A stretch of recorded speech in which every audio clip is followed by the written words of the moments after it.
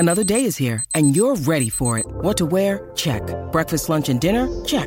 Planning for what's next and how to save for it? That's where Bank of America can help. For your financial to-dos, Bank of America has experts ready to help get you closer to your goals. Get started at one of our local financial centers or 24/7 in our mobile banking app. Find a location near you at bankofamerica.com/talktous. What would you like the power to do? Mobile banking requires downloading the app and is only available for select devices. Message and data rates may apply. Bank of America N.A., member FDIC. You got that rocker, MJ, in the house, otherwise known as Marty Jannetty. You know how we do rock and roll, starting and strolling, and we're doing it right here on the Rundown Wrestling Network. Keep on rocking. Yeah. Theme song! Ladies and gentlemen, we are live! Tonight, we are going to witness the most anticipated match in the history of professional wrestling. As this is the main event of the evening. Please welcome your host for today. Adam is here. Love me! Troy is here. Hey, I called him like I sees him, all right? And Sal is here. Look at it this way. It's the first thing we've done together as a team. I grab my dick, you grab your dick. You work my arm, I work your arm. Same time. Same time. It's like jerking off together, but not gay. We're not touching dicks. Each other's dicks anyway. I'm touching my own dick. You're working it, and I'm loving it. Well, enough is enough. Welcome, everybody, to the Rundown. I'm your host, Troy. That's right, I'm back. Welcome, everybody. Joining me, Sal is here. Welcome, Sal. Well, thank you for welcoming Troy, but welcome back, Troy. Good to have you, sir. Thank you. And joining us in a threesome, Adam's here. Well, hi. Hey. How's it going, buddy? Not too bad. Nice. So, Adam. Yeah. What's been going on since last we talked? Not a lot. Not much has changed since I was on here, 2 weeks ago? Sal, was it? Yeah, because no, it was last week. You were on last week. I forced you to. When I was super sleepy. Yeah. No. You were like, I'm tired. Do I have to put pants on? I'm like, put pants on and get downstairs. Let's record. Nice. And then you bitched because I wasn't wearing a shirt. You didn't say anything about the shirt. Oh. And then I let it go. I was like, eh. As Fair. stated last week, my titties were banging. That's right. Pop it. Pop it. in. Pop. Hey, you can bang and pop. That's true. True. You could slap and shit. Sal, what's been going on with you? A lot of bills, a lot of expenses piling up. Adultish problems, but no one gives a fuck about that shit. I heard about it last week. It sounds like you had a blast with your car. So. Yeah, I still have to come up with the money to fix it. So I thought you were about to say adult products, and I was like, what the fuck? What kind of bills do you have? Well, there are products that I do purchase that are only legal in this state that are not legal in yours. I need the dildo invoices due. You invoice monthly for that shit? Depends on like the a dildo. rental? Oh man. Anyway. Dildo of the Month Club. And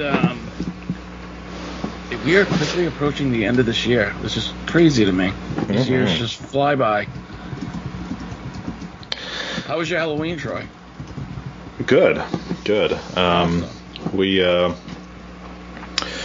had some fun.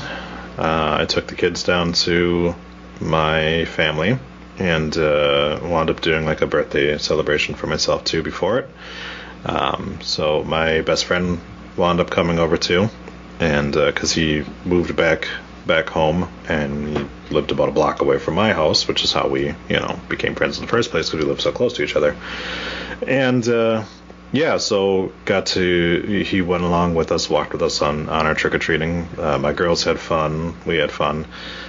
He wound up giving me his old PS4, which was really cool. So I am only one generation behind now instead of two. And of course he had like an external hard drive, and he's like, there's like 140 games on this. And I was like, fuck yes, there is. So nice. So yeah, so I've been playing that a lot. My daughter's been enjoying it too. Of course, she tried to find the most bananas game she could find. So Goat Simulator was played quite a bit, nice. Which I played too, and I enjoyed. Do you know Untitled Goose Game? I have seen it. I do not. I do not have it, but yes, I have seen it. Chaos. Yeah. Speaking of game hardware, my child has said on multiple occasions that he is going to ask Santa for his own Switch for Christmas. Oh. He deserves it. I mean, you and your wife keep stealing it from him. and I don't know in canon way to tell him that Santa is not going to bring him a Nintendo Switch. Just sit him down and be like, look, the only way that Santa gives out Switches anymore is the same way that Roman Reigns gives out Switches. And I didn't really want Mommy to fuck Santa, so it's not happening this year. Just buy him a used Switch. He doesn't need his own Switch. No. Yes, he how many? Mine plenty. Yeah. He uses it more than I do. Nice. At this point. He's supposed to. He's a child. Right. I mean, my daughter uses my Switch as well, but only under my supervision. So, not that there's anything that she can mess with on there or anything like that, but I mean, I made her own profile and everything like that just to make sure that she didn't like hop on my fucking like Animal Crossing and kill all my villagers or anything like that. No, he restarted my island. I let him do it because I was, like I said, I hadn't played in a while. So, that's exactly what he was doing. Like, I would log in and shit would be in different places, and there would just be flowers just on the ground all over the place. Like, nice. Cut down all my trees. Okay, cool. Yeah, like, here, just do it yourself.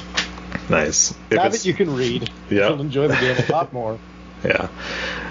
If it's not Goat Simulator, it's been Spider-Man, and my daughter has been doing that. And of course, I'm a big Game Grumps fan, and my daughter has watched it too. And they did like a little playthrough one time of Spider-Man, and so they kept doing like Spider Kick, Spider Punch, Spider Kiss. And so I've been doing that. So then when she's playing it, I'm just sitting there and I'm going, hit him with that Spider Kick, Spider Kiss. So. Hey Troy. Yeah. Consume paralysis. I'm positive he doesn't phrase it that way. Yeah. So I'd heard of them before you sent me that TikTok, and it's fucking hilarious. And they've been going on for so many years now. I'm sure you've seen I have a hat of them too that I wear a lot, but they've been going on for so long that there's so many good fucking bits. There was it's sort of infamous. They did like a Pokemon Red playthrough, and while they were doing it, they were still working at the time, and so that they would go and they would be playing until like 4:00 in the morning, and so the episodes would just devolve into just insanity because they were so fucking tired. There's a lot of times they'll just be like, wow, that's great, I'm fucking tired. And just keep going. But it's really good. Yeah. So no idea what we're talking about. That's okay.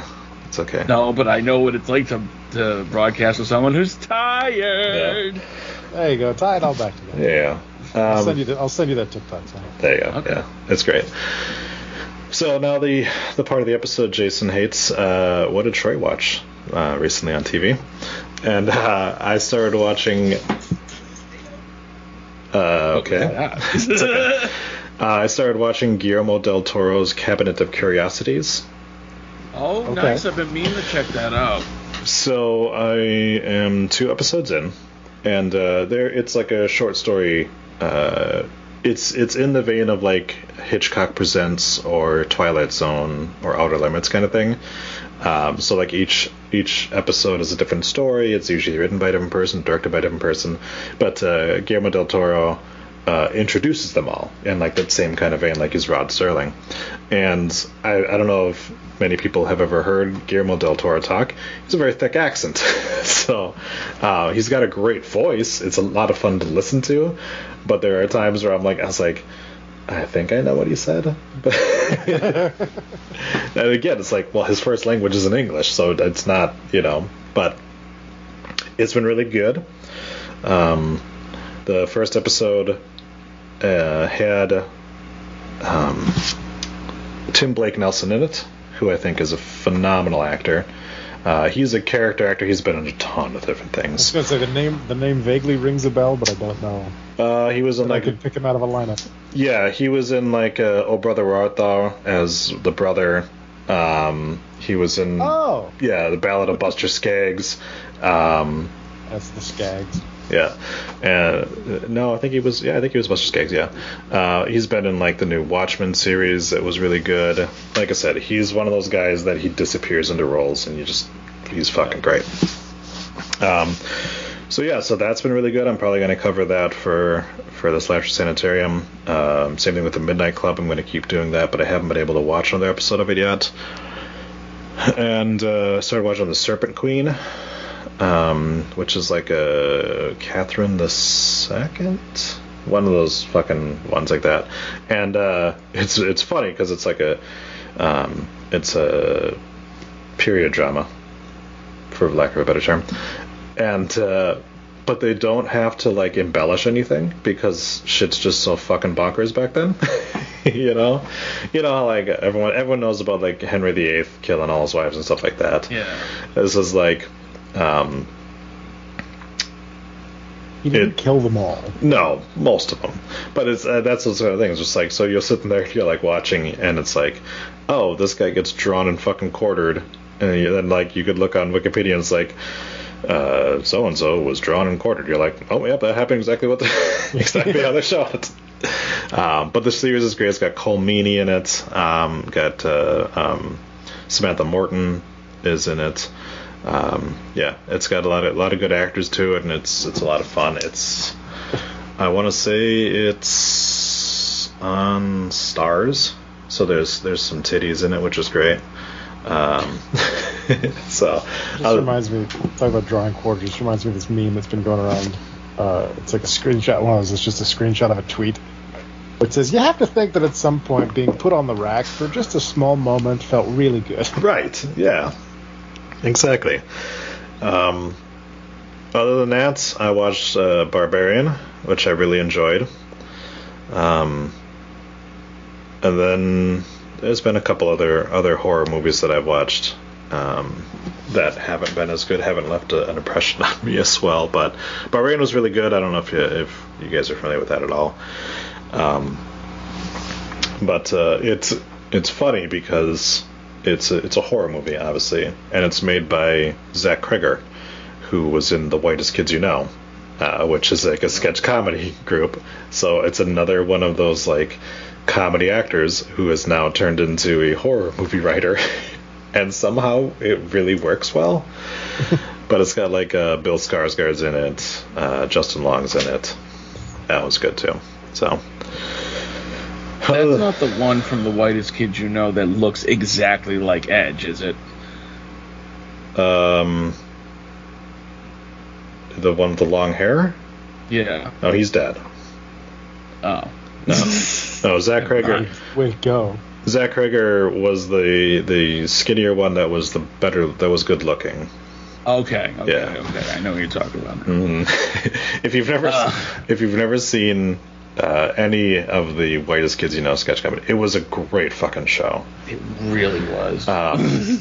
Just go ahead and type in Whitest Kids You Know, grape yourself, and just enjoy that. Troy, I watched the final, allegedly, Halloween movie. Oh, I have not yet. Oh, I thought you did. Okay. No, I watched the one before that, and I've heard mediocre things. Yeah, that was my problem. Was I didn't really want to watch it because the last one, Halloween Kills, was literally the fucking kid from Weird Science going, "Evil dies tonight. Evil dies tonight," and they said it so many fucking times that it lost all meaning to me. And it's become a meme into itself too, that evil dies tonight, because they just like kept fucking chanting it. But I have heard that like they spent the entire movie of Halloween Kills being like, oh no, Michael Myers has nothing really to do with Laurie, he's just a fucking maniac. And then the last movie is like, oh no, it actually does have everything to do with her. So like they film these movies back to back, so there shouldn't be any issues with like the storyline on it. But yeah, from what I've heard is he just I really wanted to like it, but it's not a movie I'm gonna go back and watch. That makes sense. It had its moments, and then it had moments that made me want to shut it off. Nice. So nice. I will say I watched Nope, which was how was that? Oh, great. The trailer looked great. It was great. It was great. Stephen Yeun from Walking Dead is in it. He does a fantastic job in it. And then obviously Keke Palmer and Daniel Kaluuya, I think it's pronounced. Both amazing. Yeah, it was just like the other two Jordan Peele movies.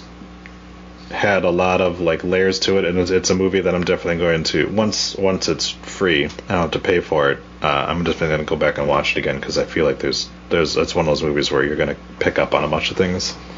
I'll tell you one thing I picked up on: Keke Palmer's pierced nipples, because she doesn't wear a bra the entire time, so she's like running, and I'm like, I can clearly tell that you have fucking 2 little metal balls next to your fucking nipple on that, and it's hot. I'm not gonna lie. So yeah, no, it was really good. Yeah, I gotta check that out, because I was a fan of the first 2 movies. I think obviously everybody loved the first movie, except for white supremacists. Right. Well, yeah.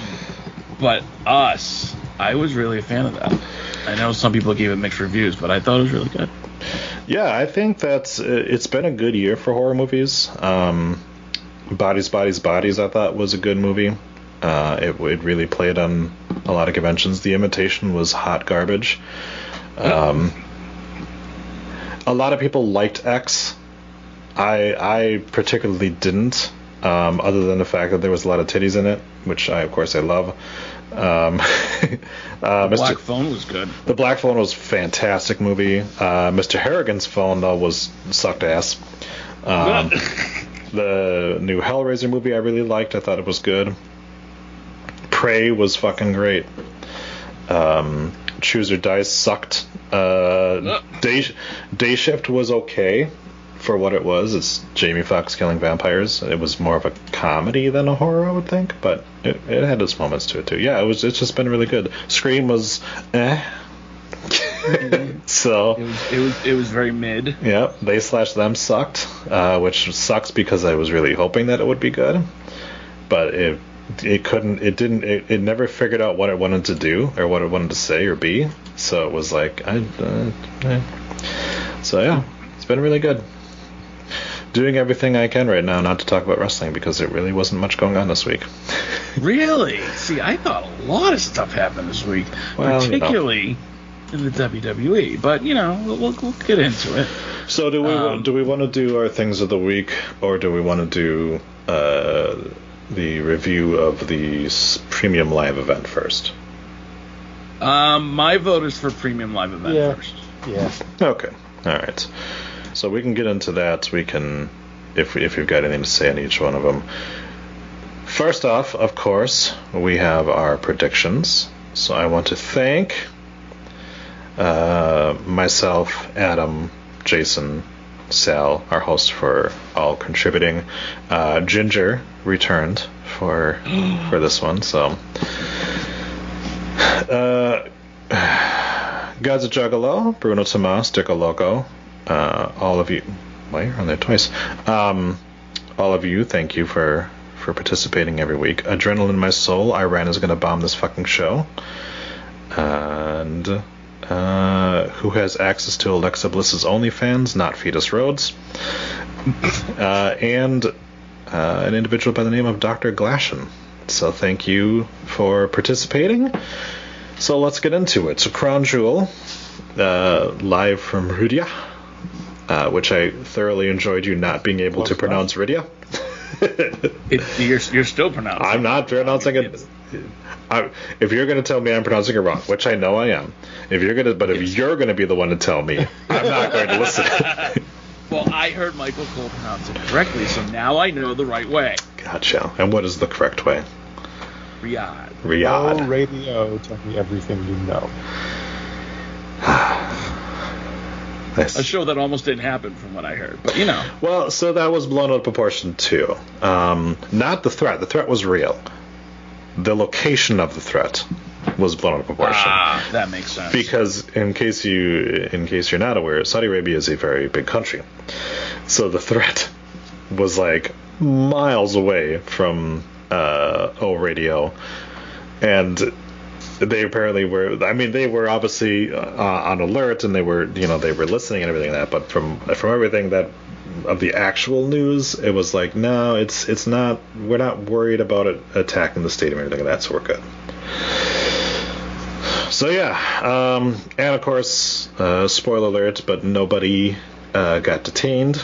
No planes failed to take off. It seems like there was no real issues. Of course, you had the people fucking coming out of the woodworks again to say how gross it is that WWE is accepting money from Saudi Arabia while they're drinking a Pepsi, which is sold in Saudi Arabia, and wearing shoes made by slave labor. That's just all those products that say made in China. Yep. but yeah, I mean, I'm not. That's not me defending it. This is still stupid. From a business standpoint, it's not, obviously, because it's a lot of fucking money for a lot of money. Yeah, for very little effort put into most of these shows. So, yeah. But from a like, and I always tend to look at these as like, yeah, sure, they're accepting a bunch of money from the Saudi prince and stuff like that, but it's the Saudi people that get to watch wrestling that normally don't get to. It's the Saudi women who get to watch women go out there and wrestle in less than they typically wear that get to that it's the people chanting Sami Zayn not even allowed to be in the country. I was gonna say, and that's the real thing. The fans are getting their money's worth of these shows, and they always show up excited. Right. Yeah. So, yeah, and but again, it's like all the people that love to throw around their fucking social justice warrior bullshit. Like, look at yourselves for a second there, assholes. All right? Because guess what? You're probably listening to this on a phone that was made overseas, and in probably not very good conditions. So, just put it out there. Like, no, none of us are without fucking sin. Like, I know, because I have an Amazon Prime membership, I give money to a heartless dick. All right, I know this. Don't we all?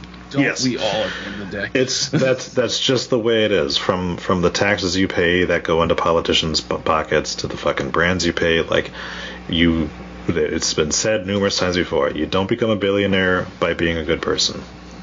Mm-hmm. So Facts.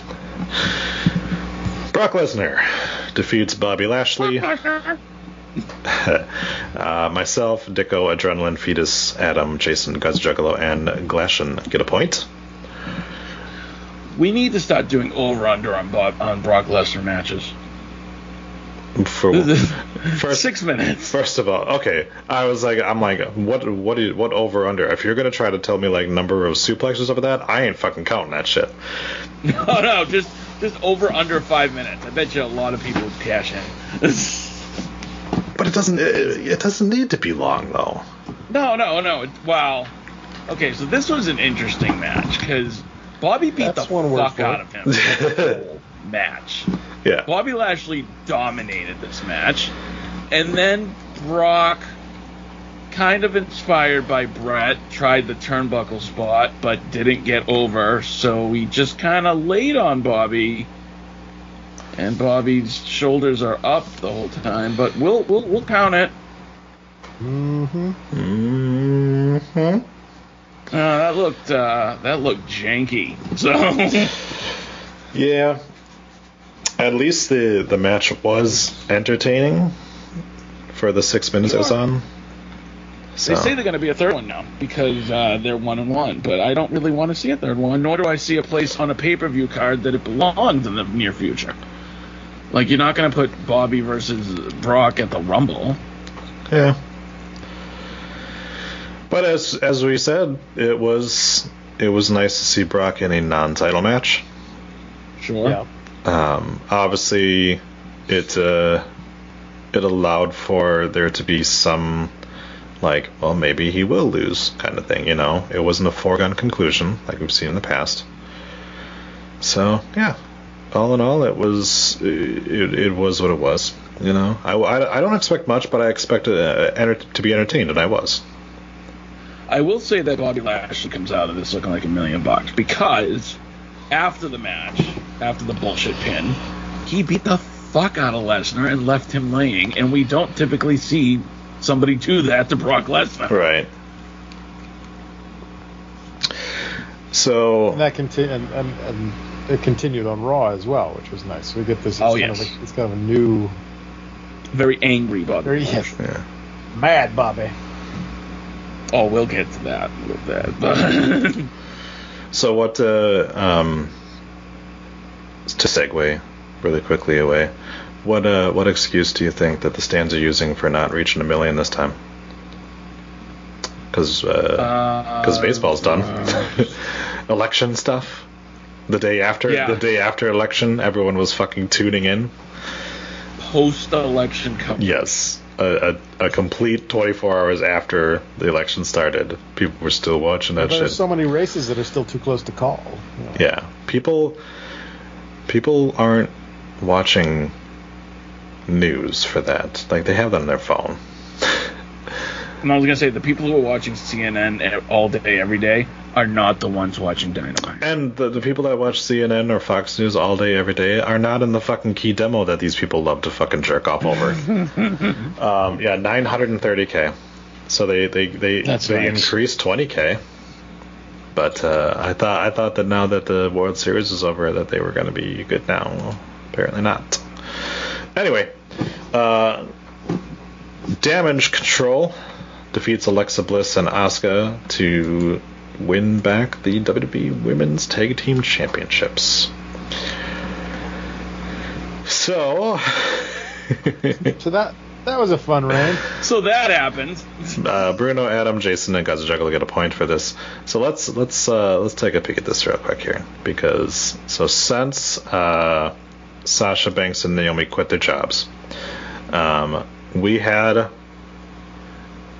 August 29th was the day that Aaliyah and Raquel Rodriguez won the championships. And it has been... Which means in less than 3 months... We've had 4 different title reigns. 4 title reigns. Yep, 14 days for them. Damage Control held it for 49 days. Alexa and Asuka held it for 5 days. And now Damage Control have it for 6 days and counting.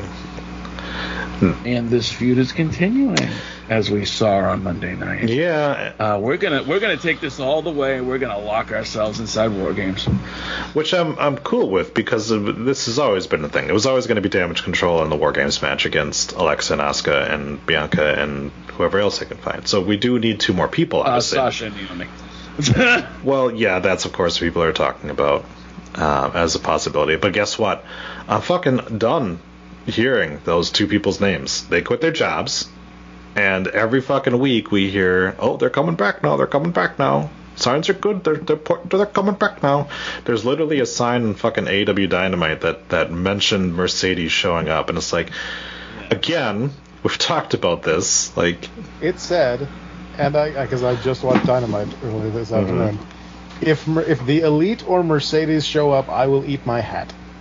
To which I texted somebody when I read that, if I was AEW, I would send Matt Jackson out just for the shit of it, just to crotch chop the dude. Well, Mercedes Martinez had a field day with it, of course. Yeah. Which was cool. Which was good on her. But yeah, like, I'm so fucking sick of hearing about it. Speaking of people who quit their jobs, hey, CM Punk showed up on commentary for an MMA fight today.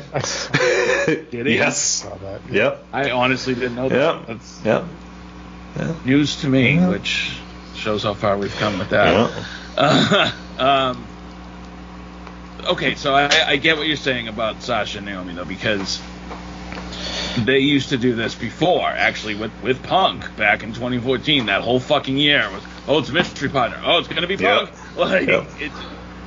And then it gets to the point where it's like, I don't even fucking care, because now you've taken, like, way too long.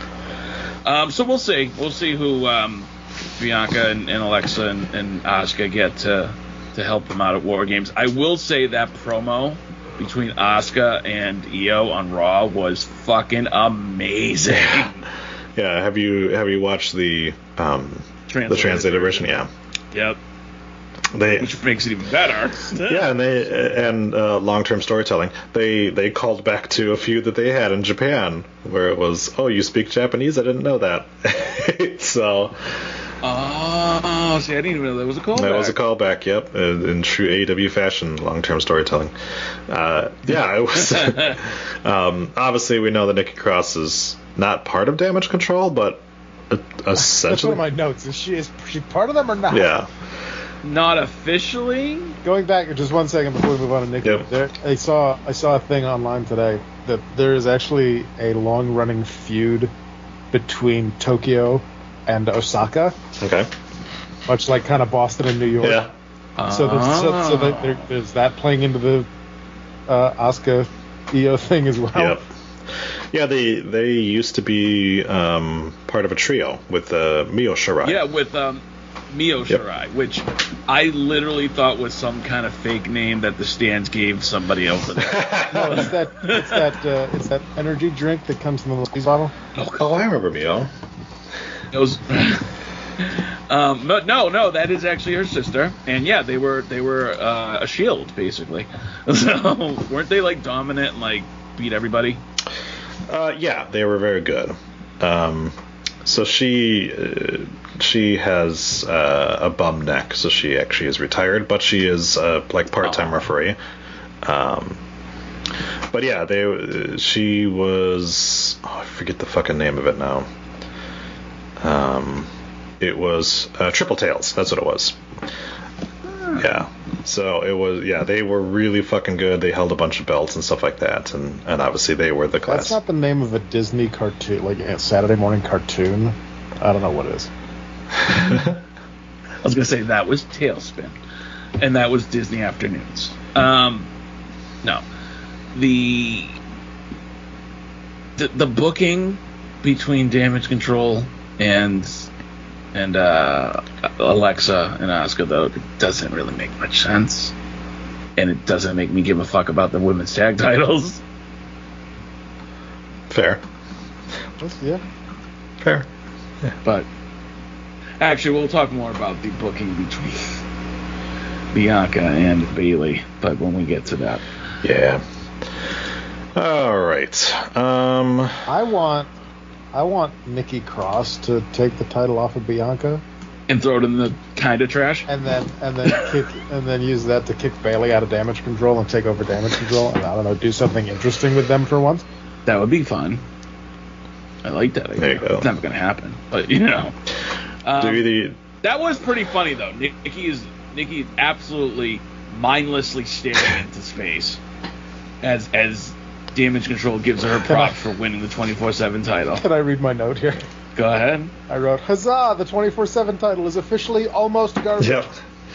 Yeah. She missed, but that's okay. And then Big Damo tweeted out, "Dude, she didn't play basketball." Right. Yeah, and they have officially moved it to like the former titles section on WWE.com. It was one of those things where I know we're bouncing around here again, but everyone was sitting there and complaining about it. It's just like, you people fucking hated this belt. Mm-hmm. Like it stopped being interesting once R-Truth won it for like the 30th time. Like the only time it was ever interesting to me was when it was him and Maverick. And once he's... Yeah, I was just going to say, when they were doing the thing with Drake Maverick, I found it entertaining at first, and then they beat it into the ground, and then because I stopped caring. Because it turned into Truth's going to lose it, that person's going to lose it, that person's going to lose it, then Truth's going to win it back, he's going to be the champion at the end of the night again. Like, that's what it kept turning into all the time. And which was a rehash from when Crash Holly used to have the hardcore title. So then... Same fucking deal. Yeah, and like, everyone hated it when the fucking jobbers would run through matches and stuff like that, chasing after the 24/7 champion. Like, people didn't fucking like this belt. And, like, Dana Brooke being like, all the work it did, it's like, bitch, you didn't do fucking nothing. Like, nobody cared. Yeah. Nobody cared. Nobody even remembered she was 24/7 champion. They literally had a bunch of title changes that happened that nobody noticed happened. Like, all of a sudden... Like, someone else would show up at the belt, you'd be like, I guess that person won it at some point in time. Yeah, it sucked. It's gone. Thank God. Drew McIntyre defeats Karrion Kross by escaping the cage. This was one of those situations. By the way, Bruno, Adam, Sal, Jason, and Glashan get a point. This was one of those situations where when you watch it, you're like, I understand that you think that that's keeping Karrion Kross strong, but it's still a dumb ending. Like, I understand opening the door and him being like a couple steps away from it while Drew gets out of there is like, oh, look, he almost won, so he didn't really lose. It's like, he still lost. All right. No, I hate the whole... And okay. With all the fucking time they took with fucking Scarlett and her bullshit she was doing with the cage door. Yep. He could have fucking pinned it. Right. Yeah. Unless this was no pinfall, because that's all I kept... it was pinfall. Oh, then commentary fucked it up, because all I kept hearing was, what's he going to do now that Scarlett's locked the door? What's he going to do? Like, it was pinfall, submission, or escape. I promise everybody, especially our younger fans, cage matches used to be good. Mm-hmm. Yeah. And they not only used to be good, they were like the pinnacle of the feud. Like, when you finally wanted to settle a score, you put two people in a cage. And we have come so far from that the match didn't matter. The ending sucked. And it's just it's just a bore to watch these days. Yeah. Now, I don't particularly subscribe to the faces should never win by escape. I've heard that. I have heard that because it makes them look weak because they didn't actually pin somebody. Yeah, because they shouldn't be, they shouldn't be trying to run away. But this was dumb. This was just dumb. I had no problem with Brett beating Owen that way in '94. Of course, they both were on the outside, and Brett's feet just hit first. But that to me is more creative than this. This, you're telling me that the mace crippled him last Premium Live event, but this time he shook it off and was able to win. Correct. And it doesn't really help Kross that Scarlett needs Mace, or he needs Scarlett to use Mace for him to win. Right. Yeah. Or almost win, as it were. And if she hadn't locked the cage door, he may have been able to escape quickly. I know! I don't know. This whole Kross McIntyre feud really hasn't been... It feels like fodder. Like, and it shouldn't. Like, I feel like when Then a wet fart. Yeah, I feel like when Kross came back, it was like this huge thing, and it's just like, I don't know, I still don't care, and I cared in NXT, but I just don't really care now. Maybe it's him. Maybe it's the character's just flat. Kross came back and immediately inserted himself into the world title picture, but has yet to get a world title shot. Well, he fucking deserve one. Well, Champion's got to be around to do it. So, the Judgment Day defeats the OC. And this one was a surprise to everyone except for Gods of Juggalo, Adrenaline in My Soul, and Dr. Glashan, as they were the only ones who correctly predicted that Judgment Day would get it. This, of course, led to the OC gaining a new member on Monday, but more on that in a little bit, I'm sure. I don't even remember this match. That's okay. I remember that Rhea got involved again. Well, yeah, that was the whole point of the OC getting it first. Yeah, where we got to on Monday, it makes sense. For this, it was just like, oh, the OC loses again. So glad we had to bring Gallows and Anderson back for this. Not that they were doing anything, but just to pop Gallows in the balls a couple of times. That's why we brought him back. Oh yeah, and we're right back to the fucking. If it's a Good Brother segment, it's got to involve their nuts, because that's the only thing that they think gets them over. Yeah. They still annoy me just as much as they did in AEW. I don't know why everybody's like, oh, they're so much better in WWE. No, they're not. They're not. I mean, they're slightly less annoying, but they're still annoying. And I was hoping that maybe we'd get them return a bit to how they were when they were originally with the OC, but they seem to have brought their like slapsticky bullshit with them. So yeah, they're being the elite bullshit with them. Yeah, exactly. It's like I'm just wondering when fucking Sour Boy is gonna show up or whatever the fuck he was called. Oh, give it a little bit. Right. I will say that Finn and AJ though have been kind of heating up. Of course. Yeah. I don't mind that being like the center of all this. Right. Yeah. That's fine. All right. The match of the big men. Braun Strowman beats Omos. Myself, Bruno, Fetus, Adam, Sal, Jason, and Dr. Glashen get a point for that. This, of course, led to Jeff Jarrett taking a shot at Braun on Dynamite because, of course, he's going to insult the company that 3 or 4 times now have employed him and made him a very rich man. Because, yeah, that makes sense. And paid for his rehab. That's true. Wow. Yeah. He met his wife there. He beat his wife there. He left his wife there. Yeah, I mean, he has some memories there. Shut up, Deborah. Anyway. I was going to say lots of people. Never mind. Well, you know. Okay. So there's a spectacle, right? With 7'3" Omos and Braun Strowman. But this match, I don't know. It was Braun getting the shit kicked out of him the entire time, and then out of nowhere, he picks up Omos and hits the power slam and wins.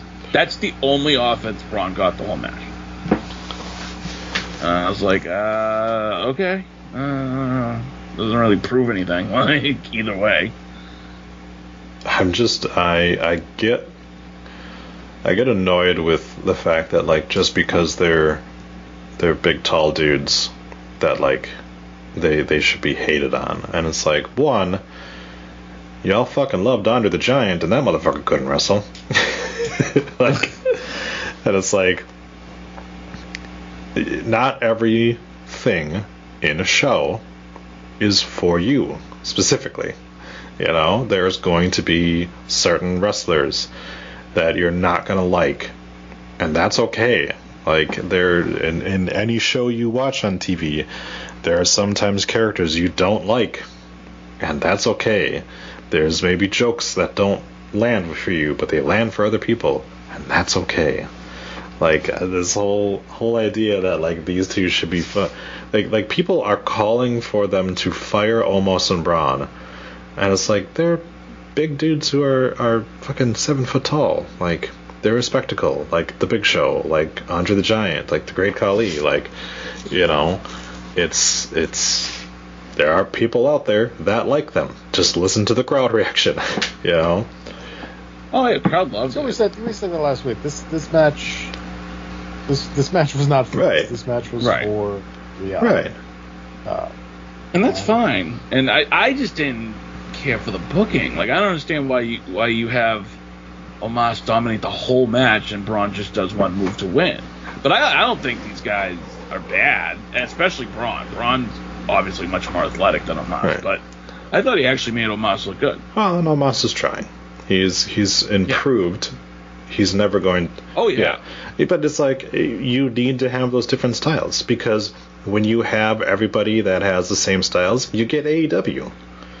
And eventually that gets to the point where you're like, all right, I have seen everyone do the exact same moves every match. I was going to say, you can only do so many suicide dives. So you can only do so many friggin' Canadian destroyers. Right. So you do variety. You do have to like inject your show with different things. Yes. To be fair, it's making it very easy for the programmers of the video game. That's true. That's true. Well, and now we finally get to the point where both companies' video games have to start editing people out. So that's fun. One of which has to come up with a brand new design for the fucking cover of their game. So there's that. I don't even know if we're gonna get into all the fun with the fucking AEW game and Xbox pass or guest pass or stuff like that, but that was a fun fucking story too. Just I tell you. Alright, the Oozles beat the Brawling Brutes. Everyone except for the guy who clearly wasn't trying Adrenaline in My Soul got that one right. Nobody thought the Usos were going to lose to these two guys. Alright. Yes. I didn't even think they were going to show up. Yeah, exactly.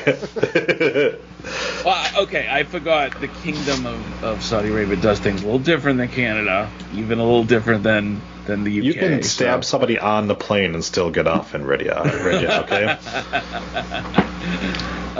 No, this is a fun match, and obviously the Usos are going to win. I mean, come on. Right. Yeah. But it was good that they defended them. But no. And yeah. Although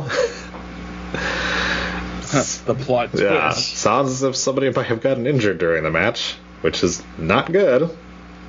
No, especially with they are on the cusp of breaking the New Day's record, and they are scheduled to fight the New Day this Friday.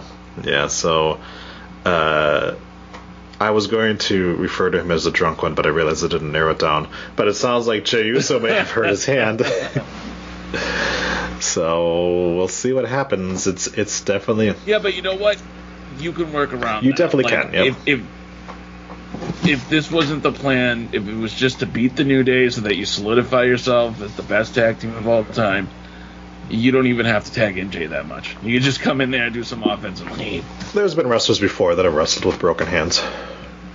Yeah, so it's you can work around it, but hell, Bob Orton wrestled with a broken wrist for years. Yeah. I will say this. I thought Woods and Kofi were kind of fire this week on Raw with their promo against the Usos. That was really good. Yeah, unsurprisingly great promo between these two teams. Yeah, because they both brought it on the mic this week, and I really enjoyed that. It actually got me hyped for this match coming up on Friday. Even though it's a foregone conclusion. But and I feel like enough time has passed since the last time we saw these guys fight that it'll be a great match. So yeah, exactly. In the second longest match of the night, Bianca Belair defeats Bayley. And the guys of Juggalo, Decaloco, Ginger, Fetus, Adam, and Dr. Glashan get a point. This was bonkers, as you would expect, as the last woman standing match.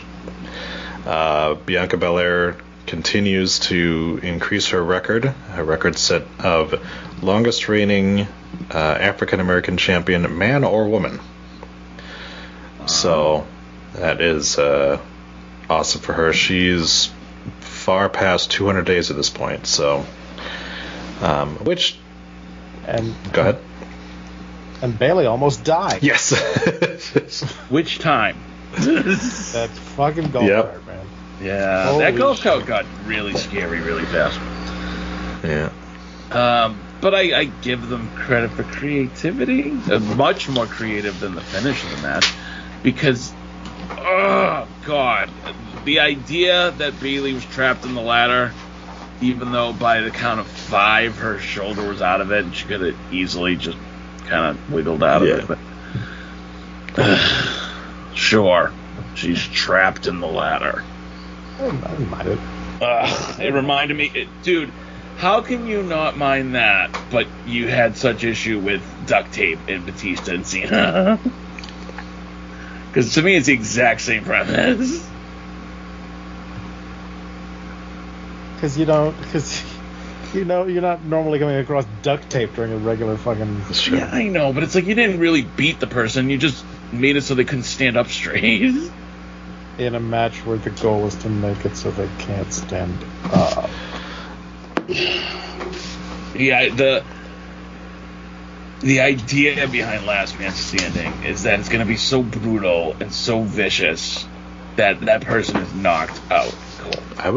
For a 10 count. I would say that the majority of Last Man Standing, Last Woman Standing matches have ended in shenanigans.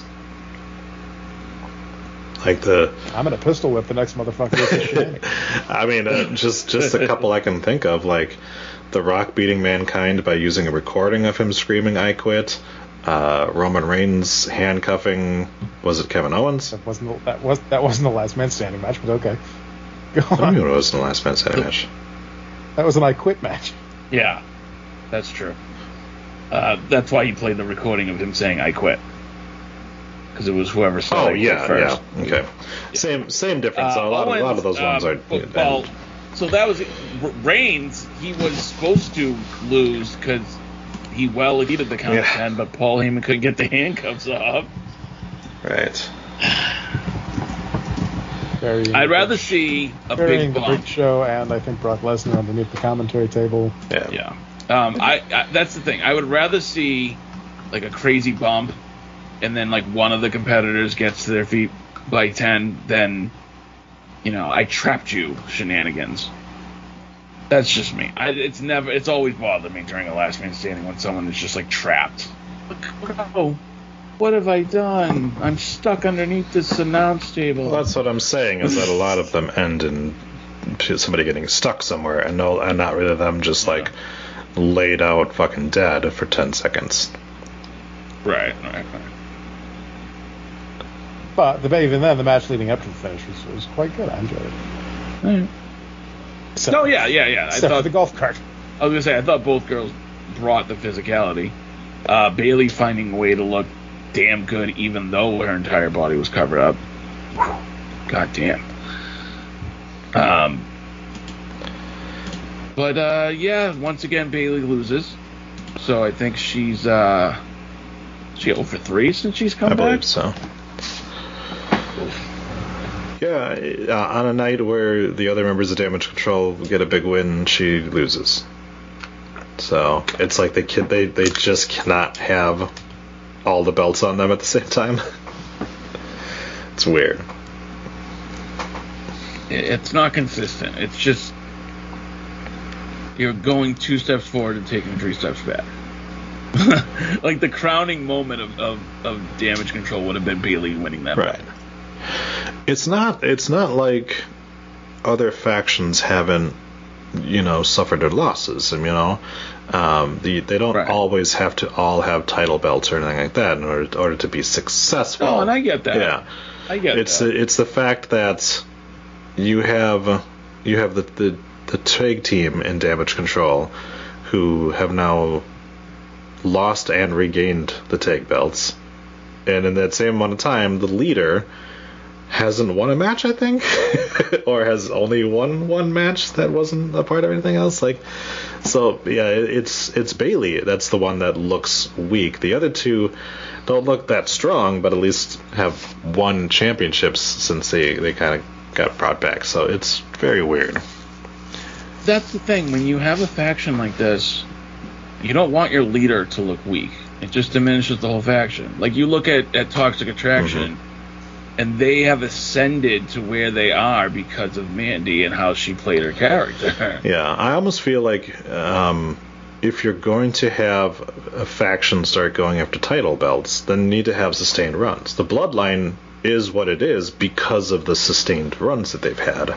The Undisputed Era being like draped in gold, that helped them to become like this huge deal, Whereas you look at something like Hit Row, like nobody gives a fuck about them because they literally do nothing and just lose all the time, Yep.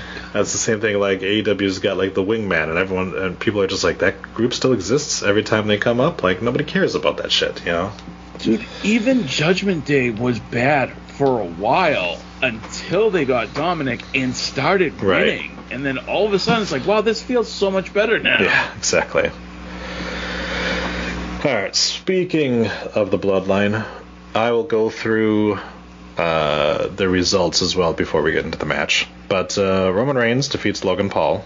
Yeah. But before that, we did have a pretty significant segment from one Bray Wyatt. Yeah. Okay. Go ahead. So I found this very interesting because it ties in with what happened on SmackDown, where he almost killed a backstage person because that's Bray's anger, and that's what Bray's anger gonna do. And then on this promo, he came out there, he admitted for the first time that he was part of a wrestling family, which is not something he has ever said on like in the ring. And then he kind of explained that, like, when he became the Fiend, it consumed him, and it took everything from him. And then, lo and behold, after the promo, you know, Uncle Howdy comes on the screen, and it's just a bunch of creepiness and very dark references, and I don't know what the fuck is going on or how this is going to play out, but again, I'm still very interested. And he had the crowd eating out of the palm of his hand. Oh, of course. Yeah. All right. Adam, what'd you think of that? I thought the promo was all right, but did we need to fly Bray Wyatt to Saudi Arabia just for this? No. For sure. Probably not. It didn't need to happen here. Right. We could have just done the little derp backstage with Alexa on the screen. Sure. And that would have been fine. I don't think we needed Bray in Saudi Arabia. I think the crowd loved it, though. I think that's like a moment for them from this show. Sure. As you can see by all the fireflies in the audience. Yeah. Yeah, I guess that is it's a cool thing for them. But I get what you're saying, though. Like, that seems like a lot to have him fly all the way over there, stay in a hotel, and then come out for 2 minutes and then fuck off. Yeah, I get it. Alright, Roman Reigns defeats Logan Paul. Everyone except for Adrenaline get a point. There was no cash-in, so everyone except Bruno, Adrenaline, and Ginger get a point. And the point totals. With 2 points, Adrenaline My Soul. 3 points, Ginger. 5 points, Sal, Dico Loco, Bruno Tomas, God's Juggalo, myself. With 6 points, Fetus Rhodes. Jason with 7 points. And your winner, with 8 points, Adam and Dr. Glashen. Yay. Wow, congrats, Adam. And congrats to Dr. Glashen. I'll fight you again. We'll fight about it? It's yeah, Raj, want to fight about it? It's funny that that Wade Barrett finally gets brought back up to the main roster, and suddenly his genie lift reappears. Wade Barrett said that too on commentary. He's like, I don't remember giving him permission to use my scissor lift. Logan Paul stole Wade Barrett's genie lift. Yeah, so naturally, a lot of what you guys had said and a lot of what we said leading up to this was going to be a fun match, and it turned out to be a fun match. Logan Paul continued to show that he has legit talent. He wound up completely decimating his knee halfway through this match, and I think gained a lot of respect backstage by continuing to do the match.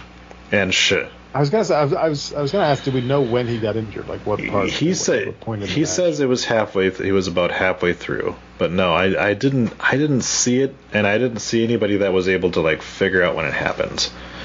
Yeah. So testament to him about the fact that like he was able to do that match with fucking like one tendon intact, and nobody was the wiser. Because it wasn't until afterwards when he posted online and he had a big ice pack in his knee where he's like, yeah, so I completely fucked my knee up. And they're like, I'm sorry, what? Yeah, no one had any idea. He in one night, he did Austin Theory's gimmick, then Austin Theory's been doing it in 2 years. He took the fucking the phone and did a selfie while doing a fucking frog splash off the top turnbuckle. Yep. Holy shit. That was crazy. And he hit it. Like, he nailed it. Splash. Yeah. Jesus Christ. I give credit to Logan Paul. He's very athletic.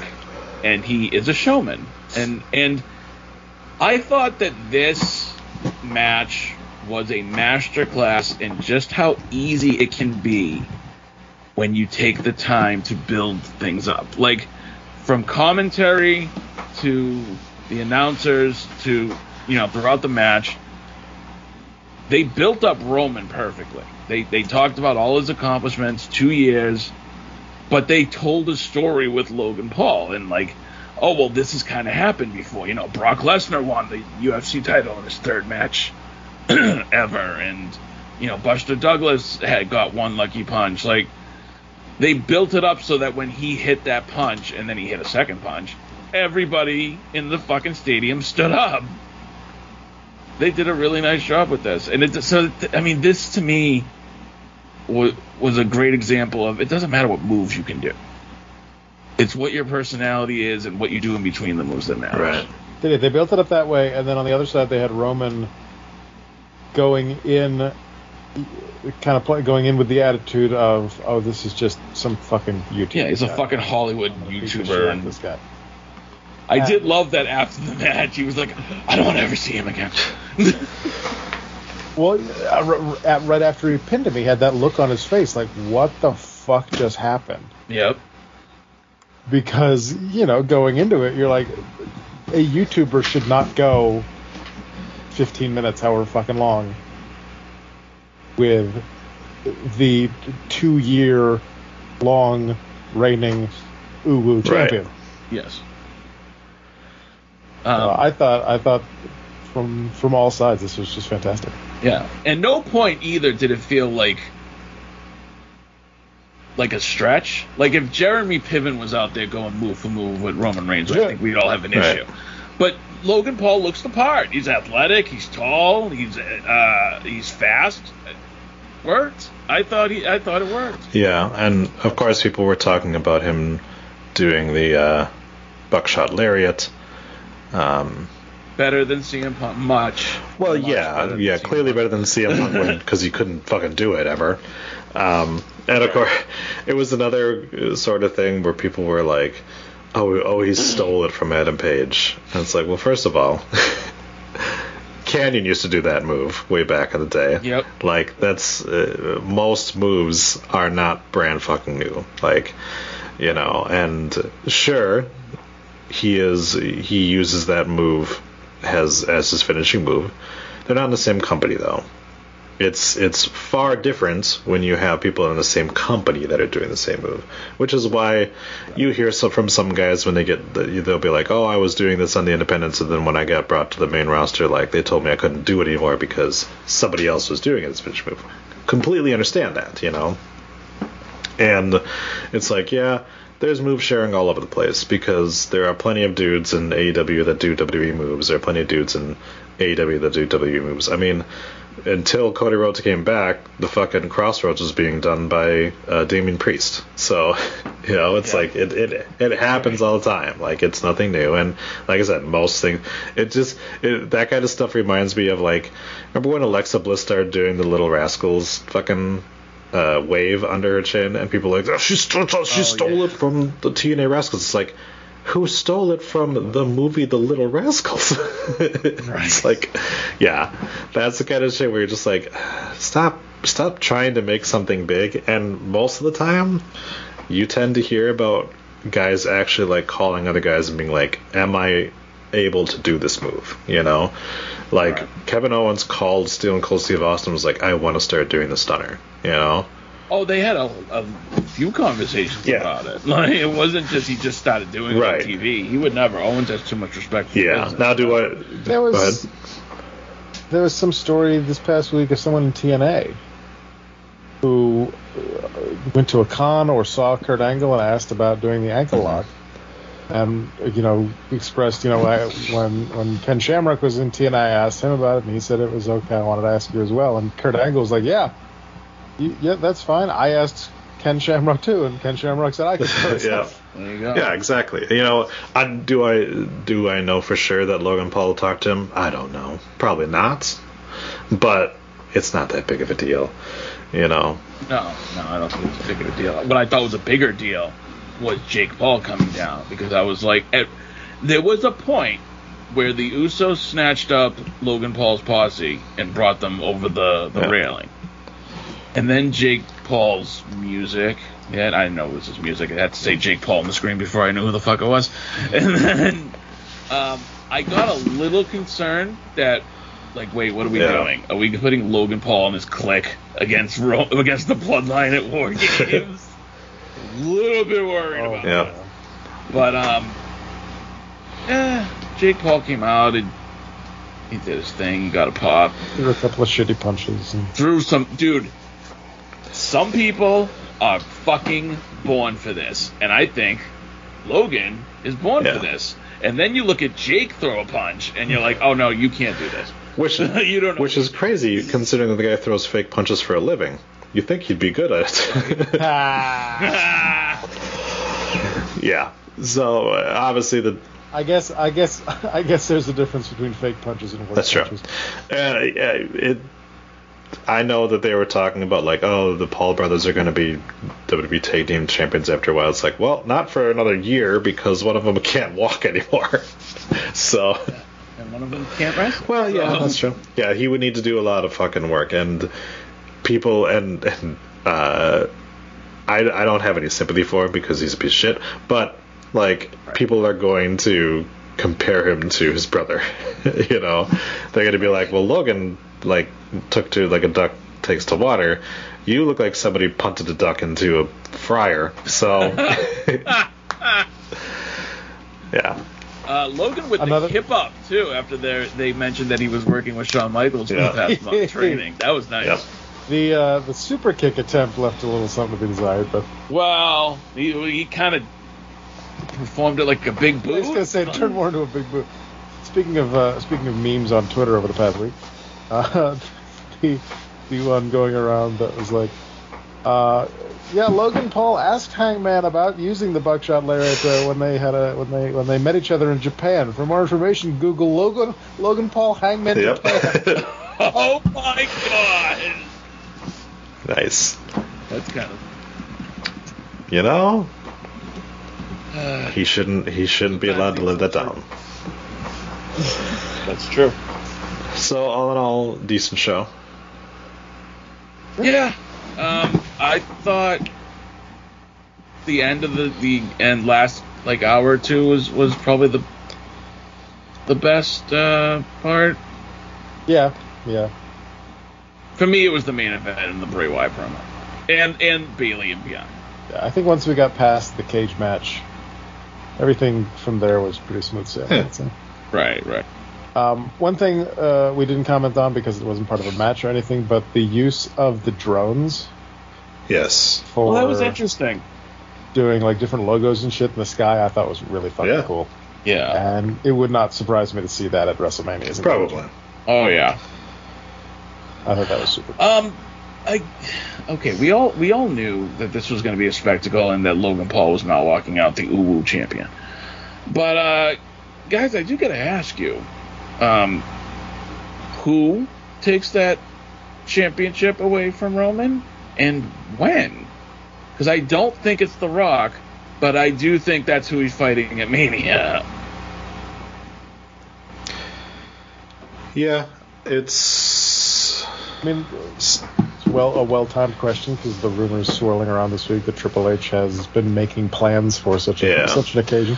I mean, right now, if you were going to pull the trigger on it at Royal Rumble, I would say you start building towards Sammy being that guy, because holy shit, is he over?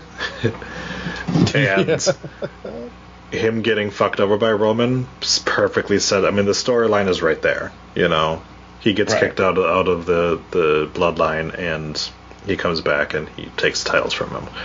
So there's that. Obviously, that would throw a wrench into the fact that they wanted Owens and Zayn to be the ones to dethrone the Usos. Yeah. But that's, you know, I don't think we're going to see, like, McIntyre. I don't think it's going to be Cross, you know, or Lesnar, for that matter, either. So. Oh, God, no. I saw someone say Gunther. Maybe. Which is an intriguing thought. Yeah, but he has to lose his championship first. Right. I wouldn't be... That's true. Okay. I think Sammy's a little bit of a long shot. Yeah. But I think Bobby Lashley might fit into this spot kind of nicely. Sure. Because it's believable, and he never really beat Lashley. It was a whole thing in Survivor Series that time they fought, so... you could build Lashley in a short amount of time and have him win the belt at the Rumble. My thought on that, though, is this should be done to fucking rocket strap a young guy into that position. How young we talking? Because there is a guy who's been injured. Who, I mean, he was the one rumored to be taking the title off ever since he came back at WrestleMania last year. And that would be a big enough deal. Certainly. But I hesitate with Bobby Lashley because Lashley is 45 years old. We want someone who can, if you're gonna be the guy who ends this reign specifically, it's gotta be. I feel like it needs to be someone who can carry the company into the next generation, because that's what this is. This is that passing of the torch. This is Hogan Rocket. It's funny you say that because somebody who I think may still at some point carry the company into the future, he got removed from the equation this week. And I gotta tell you guys, if we were gonna do a most important thing of the week, this was gonna be it, because for me, and for all of us who have watched for the past 10 years, this completely changes Money in the Bank as we know it. We've never seen anybody cash in before for a mid-card belt, and now I think it becomes instantly less interesting. That knowing that that's on the table, that okay, Matt Riddle won Money in the Bank, but he might not even use it for a world title. He might just go for the IC belt. It's been said in the past that maybe he'll use it for the tag team belts. And Charlotte did cash in for the NXT championship. So it's not out of the realm of possibility that you use it for other belts. No, I just think it makes it less interesting. Well, I think it makes it more interesting because you never. Because now you really never know. It doesn't help the fact that Austin Theory lost. Right. So. I will say this: I did get spoiled for that. I heard about that before I watched Raw, so I was going into it expecting to be mad, and I wasn't as mad as I thought I was going to be, because it wasn't like Austin Theory challenged Seth Rollins and just got beat. Lashley fucked him over. Well, yeah, it's what happened to Baron Corbin when Cena fucked him over. It's the exact same thing. And it led to a storyline. Now you have Austin Theory, who hasn't had a fucking storyline, really. At least a sustained one, since winning that briefcase. Now he gets to go and battle with Bobby Lashley for a little bit, and apparently Mustafa Ali, too. Well, yeah, that's another thing that's involved in all of this. If they can find him from the black hole behind that production crate. And no, I think Austin Theory is young enough, talented enough. I don't have any problem with him not cashing in and winning the world championship. But the actual concept for me takes a step back, because I'm just like, well, if Jey Uso wins it, well, Jey Uso's a bad example. If if Chad Gable wins it, no, I really don't care because he's probably going to use it for the tag. I like how this is your point. Not Otis winning it and then dropping it to the Miz. This is the point. Because he used it for the U.S. title. Too. I mean, that didn't help either. Like, the fact that it became interchangeable because it just, we don't want to use Otis anymore. You know what I mean? The U.S. title is the main title on Raw.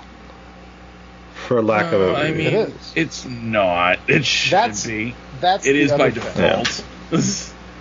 That's the other thing, is that they wrote themselves into this corner with by unifying those belts and you can't, again, going back to the last thing we talked about, this reign, this once in a lifetime record setting title reign is not going to be ended by a Money in the Bank cash in. So no matter what was going to happen, if Austin Theory cashed in on Roman Reigns, he wasn't going to win the belt. Because this is a title reign that you build to a climax and a conclusion and a clean victory for someone new. Yeah. Sure. So you're Triple H is stuck with the fact that, like, he's got this guy who Vince has completely fucking dropped the ball on.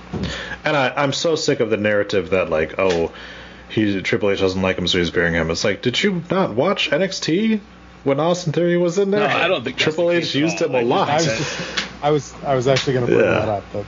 And I don't think it has anything to do with that. I think Triple H just he didn't see what he could do with the hand he was dealt. Like you said, Vince put him in that position and then unified the fucking title. And is it not more interesting now that Austin Theory, who they literally said, like, Vince isn't here to protect you anymore. He's lost Vince. He's now lost the Money in the Bank.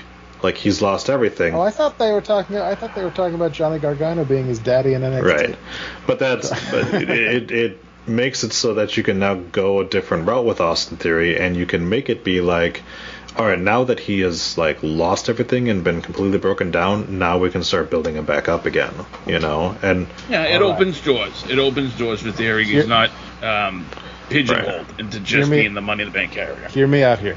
Ready? Happy Theory. Nope. Jesus Christ. Not for that. So yeah, I think that's. I'm willing to see what they're going to do with him, because obviously he's not done. He's not. People trying to say he's buried and thing like that. Like, they would have just had him drop the fucking briefcase to somebody else, or they would have just had him cash in and had Seth beat him clean. Instead, they're making a storyline. A burial would have been absolutely getting squashed by a Seth Rollins who hadn't just gotten his shit kicked in by Bobby Lashley. I have a question, though. Which is kind of what I was expecting going into it, and why I thought I was going to be really mad, and that wasn't what I was on. Because my first thought was, it was an open challenge. Why did he use the briefcase to answer an open challenge? Yeah. I never thought watching this that Austin Theory was buried, but I do have to ask you, with the realignment of premium live events coming in 2023, are they going to start phasing out Money in the Bank completely? No, I think it's going to happen at Mania. Yeah, they're going to put it back at WrestleMania. That would be great, because then you have a match for all those, mid-card people like Riddle, people like Corbin. They shouldn't have moved it away, because then we got stuck with the annual 8-man Intercontinental title ladder match. That's true. No, you're right. Mania has always been the best place for it, and it should go back there. I think so if that happens, I'll be thrilled. Especially if they keep Mania at 2 nights. Which they should. And I think that it's smart to stop doing the gimmick pay-per-views, because absolutely. Oh yeah. We've been saying that for years. So now you get rid of Money in the Bank as an event. So now you don't have to have an event where you have to figure out, okay, well, we have to do a title match because that way the champion is there, so you think there might be a cash in that night, and plus, how many times have we looked at, okay, they're putting the women's Money in the Bank on first, so that means they're probably going to have them cash it later on. You know, like we were starting to figure out just from the way that from the booking order on what was going to happen. With the women's Money in the Bank, did we see 3 Money in the Bank winners cash in the same night? We had Alexa, we had Bailey. I can find out right quick. And we had Liv, all in the same night. But it wasn't. I mean, Carmella held it for a long time, so it's not like it was like every time. No, not every time. No. It just seems more often than not, though. Well, because it's different for the men. It's not like we haven't also seen the men cash in the same night too. But no. yeah, Ambrose did it. Mox Bros. Yeah. Let's see here. But it is like Adam said, when you see that match go on first, you instantly roll your eyes and you go, "Oh, gee." Yeah. So like Carmella held it for 287 days. Alexa Bliss held it for 2 hours. Bailey held it for an hour. Asuka held it for 25 days before Becky Lynch gave her the championship. So she didn't really cash in that Money in the Bank because instead the belt was in there. Nikki Ash held it for 1 day, so she cashed in the next night. And then Liv Morgan held the contract for 2 hours. So it's about a 50-50 split, honestly. So, yeah. Okay. Hey, I got a question for you. I have a timeline issue here. Uh-oh. Saraya. Is it going to need a continuity manager? Yes. So Saraya, the former Paige. Oh boy. She left WWE, and if I am to believe Dave Meltzer, which everybody knows, I believe him no matter what, and he is a very trustworthy person. He would tell you that Saraya was cleared to return to wrestling while she was in WWE, then was cleared to return to wrestling after she left WWE, then was cleared to return to wrestling when she signed with AEW, and has been cleared to return to wrestling this entire time, right? That's an accurate statement that he's been the one championing, saying that she's been cleared by different people, stuff like that. I mean, you're saying accurate and Meltzer in the same right, sentence, so I'm automatically like... Right, eh. but that is what he has been saying, correct? Right. Sure. So, Saraya herself has said on, like, a Twitch stream, I've been going around to different doctors and nobody will clear me. During her time away from WWE, right? Then she says that when she signed with AEW, she was not cleared.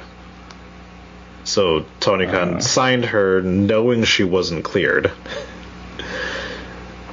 A couple days ago, she posts, I just got really great news. And then yesterday posted an image of something that may or may not be an actual document made by a doctor saying that she is cleared. And then she announces it on Dynamite that she's cleared. Something that up there, right? Wait. No. It makes perfect sense to me because the first few times she tried to get cleared, she didn't pay off the right people. And now Tony has put the money where it needs to go, and the right people have been paid, so therefore she's cleared. Right. So that's the way I see it. Yeah. That they finally have gotten a sum of money that is suitable for them to clear her, so that they can fight any liability lawsuit in the future if she gets hurt. So we got. So this is what we got, right? Okay, so I have dealt with workers' comp claims. I have dealt with return to work forms and stuff like that. Mm-hmm. Hey, have you seen this thing that she shared? I didn't. I saw it. I didn't. Okay, so it's from Watkins Spine, which the internet will tell you. Well, they just did Brooke Lopez's back surgery, and he's back. Well, he's not a wrestler. He's not taking back body drops in the ring. Also, his injury was not to his fucking neck, it was his back. Here's what it says, right? So it's the letterhead, Watkins spine. And then it says, read Soraya Jade Beavis. Okay? Date of birth, 8/17/992. Either that's typo, and it's just a 1992, or that's just the way they do it, right? This is what it says. To whom it may concern, patient is cleared to wrestle with no restrictions. Sincerely, Robert Watkins Jr., orthopedic surgeon. Okay. Does that sound like it's legit? If there is an actual orthopedic surgeon that is named that, then they are putting their reputation on the line. They're not, though. They're not. Because if something happens to her, they're going to say she was injured in the match, and it had nothing to do with them clearing her. Now, we know the truth, but that's not going to be... But that's what they're going to say. They're going to say, like, oh, no, see, we... This is... Go ahead. I just want to point out that if you go to Watkins Spine's website, and you click on our doctors, there are 3 doctors on the list. Dr. Britt Baker. There's a Dr. David Chang, orthopedic spine surgeon. Thought you were going to say Dr. Nick Riviera. There is a Dr. Robert G. Watkins IV, orthopedic spine surgeon and co-director, and Dr. Robert G. Watkins III, orthopedic spine surgeon and co-director. That happens a lot.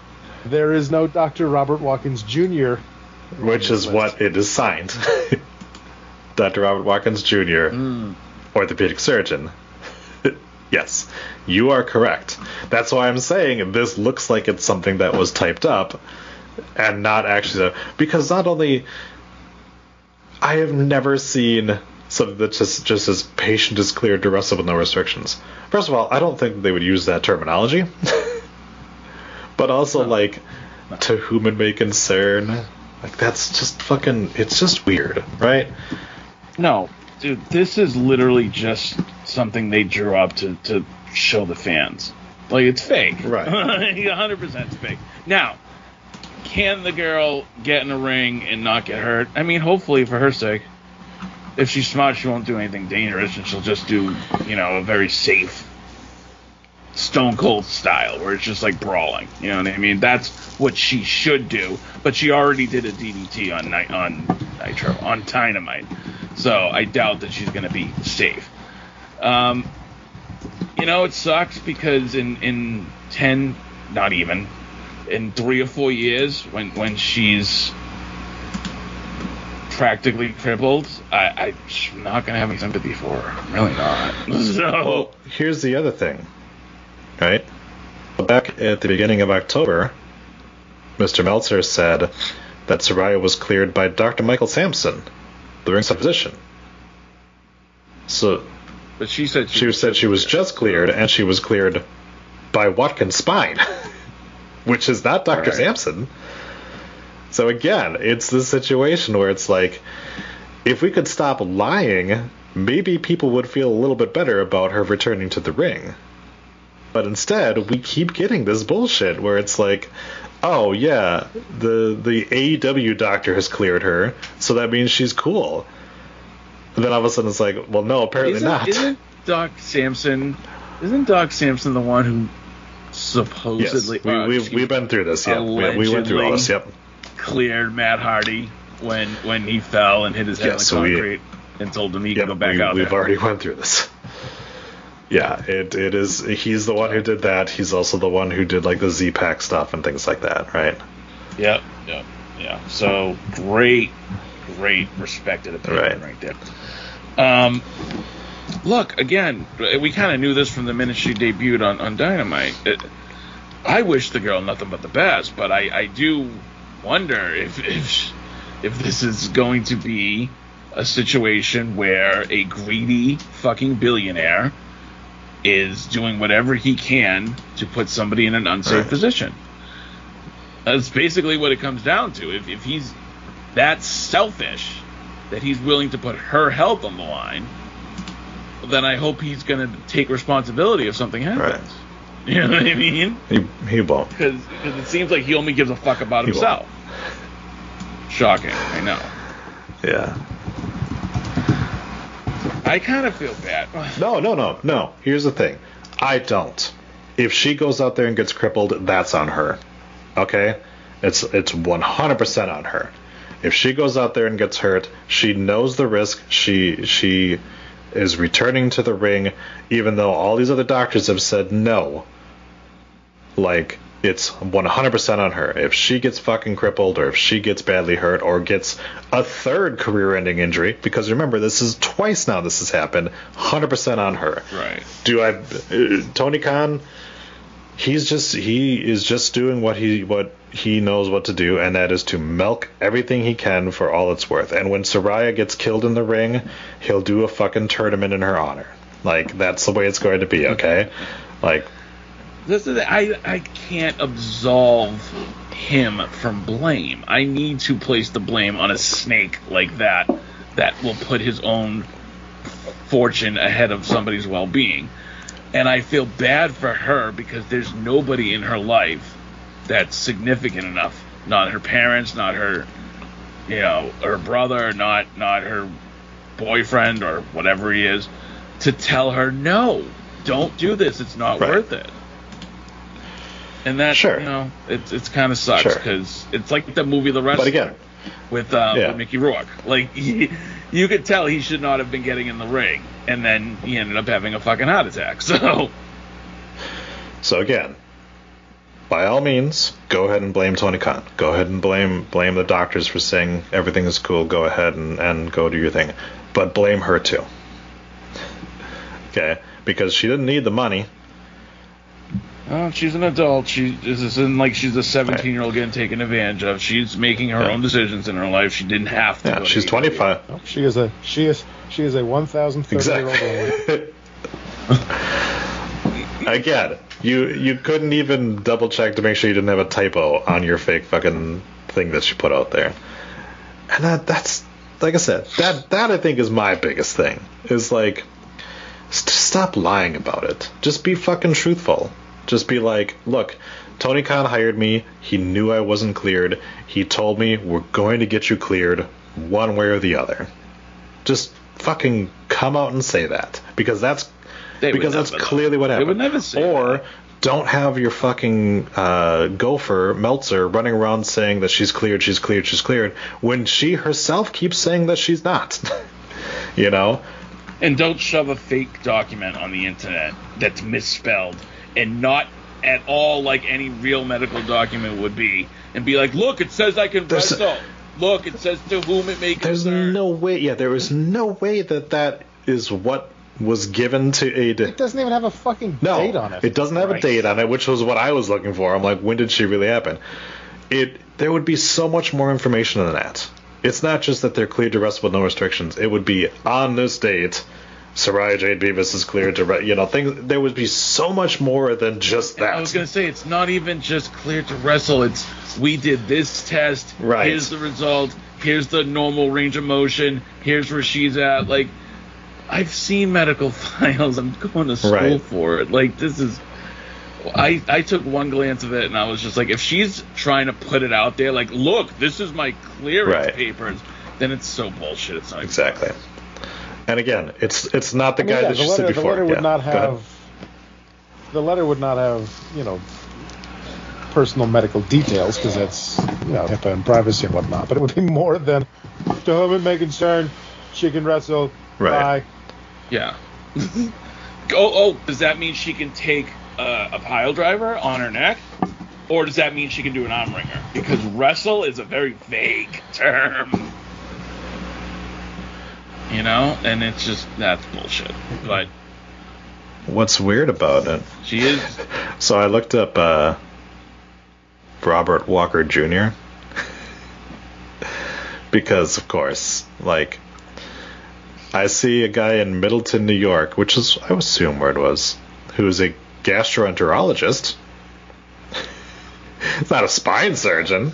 And again, we talked about it, how even on the top of the thing, it lists the Doctor as Robert G. Watkins. Yeah, on the letterhead it says Robert G. Watkins Right. the fourth, and then it's signed Robert Watkins Jr., which is Right. neither of those things. No. It's so fucking weird. But again, that's my big thing this week. Is just and typically, if you're going to have somebody come back from a serious injury like that, you're going to put them against somebody that you know can be safe and can keep them safe. Like when Edge came back and faced Randy Orton. What you don't do is put her against the chick who has literally knocked people's teeth out. Well, wait a minute. Of the choices in this company, they might have put her with the safest person. No, Ruby Who are you gonna put her with? You got. Well, she's injured, isn't she? Injured? Well, she got her nose broken, but I'm sure she's fine now. Okay, but you're not gonna put her with Nyla Rose. You're not gonna put her with fucking the one who was sandbagging people.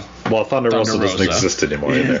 No, but you have the bunny is not a great worker, but she's a very safe worker. Mercedes Martinez, although she's dead now too, apparently. Yeah. She's dead. Toni Storm is a safe worker. I wouldn't put her with Athena because if she's in a bad mood that day, she'll kill you.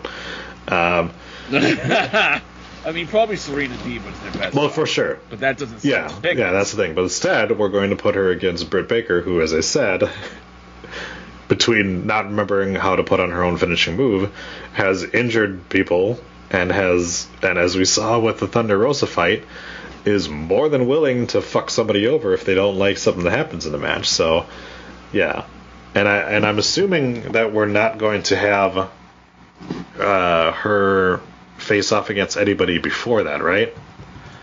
Like her return match is going to be Full Gear. Yeah.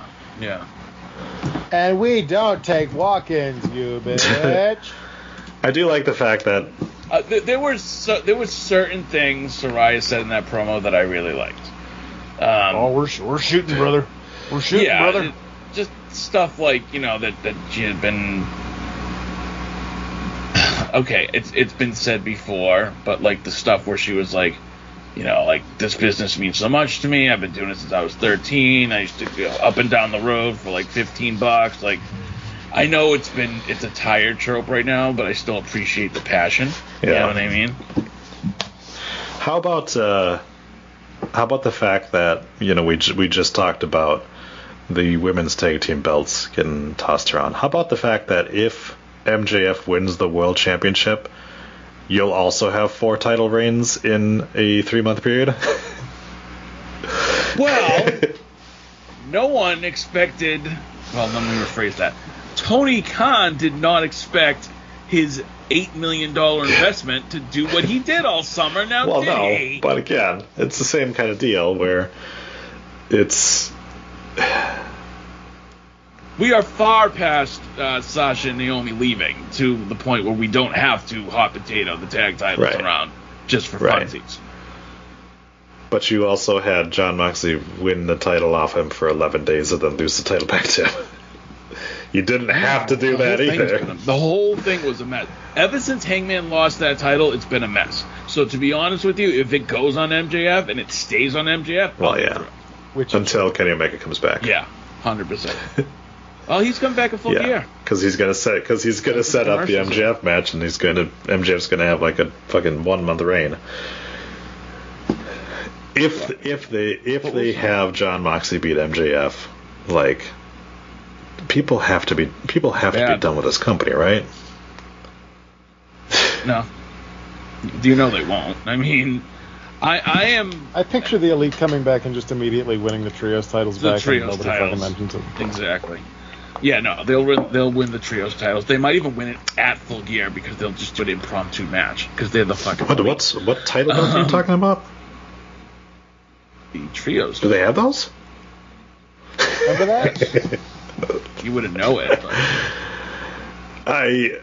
And again, we got titles getting carried around. I legit had to take a second. No, I know that they exist, but I legit had to take a second to be like, who's the current champion?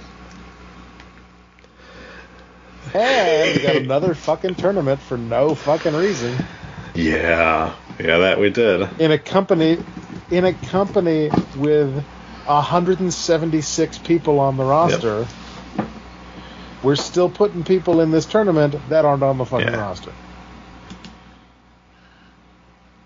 I have a question for you guys, though. Who's the next challenger for the TNT Championship? Samoa Joe. Apparently. I thought it was Hobbs. Yeah, but then Joe turned on Wardlow. It's literally the same segment. No. It's Ricky Starks. Oh no, wait, he's getting his face slammed into a wall and being misused. It's Powerhouse Hobbs. Oh no, wait, he's back in catering. Now it's Joe. Literally a guy who already has a title belt around his waist, going for a different title belt. You want to talk about a mess? That actually might be more of a mess than the world title. At least the world title match has built. They're gonna literally try to cram Hobbs, Joe, and Wardlow into the same match. I told you. At least when ratings started to tumble, and it'll still be one of 18 matches on the show. Oh yeah. At least Vince realized that like some of the things aren't working. I should probably try to change something. AEW is just like, oh, you guys don't like ROH? Here's more ROH. Oh, the ratings that can't reach over 1 million because our main event is literally a ROH World Championship match with a guy dressing up as a fucking giant douche or whatever the fuck it is on. That's another thing too. I couldn't believe that. No, that's just. I know. He just looks like that all the time. But there's literally, I saw something on Squared Circle today, which was like, rumors that Chris Jericho's on The Masked Singer. Of course he fucking is. He has a... Rumors? Have you seen people the video? know what his voice sounds like. He has a very distinct voice. Alright? Like... So fucking stupid. Oh my god, it's Chris I literally Jericho. listened to two fucking words out of his mouth and I was like, yeah, it's Chris Jericho. And I clicked off because I didn't want to fucking hear him sing anymore. The replies to that tweet, though, there's some very good ones. My personal favorite is, ask that bride where his bride was on January 6th. Oh. Yep. Well, Adam, I don't believe that you have done your big thing this week, have you? Yeah, we've just been jumping around. Here, we hinted at it earlier. Now we can talk about it. So, the OC's answer to the quote-unquote Rhea Ripley problem is a returning Mia Yim. Head bitch in charge. But a little later on, we go backstage to talk to Judgment Day, and Rhea basically says, "Yeah, I don't give a fuck." And they walk off, and Bianca is right there. And her and Rhea have Bianca and Rhea have a stare down. Yep. So why the fuck do I care about Mia Yim? That's a good point. Well, okay, but that's also a tease. Like, we will get Bianca and Rhea, but we're probably not getting it this month or next. So I don't mind a little. They shouldn't have done it backstage, though. Like, it would have been better if it was one of those things where Rhea's leaving the ring. And Jesus Christ, dude. But that wasn't me. Smash! No, I get it. But I was excited to see Mia Yim back. And I'm glad she's with the WWE as opposed to other places. Her long history with the OC. Whatever. It could be a new history. So you think that's the match of War Games? We're doing Club versus Judgment Day. And if so,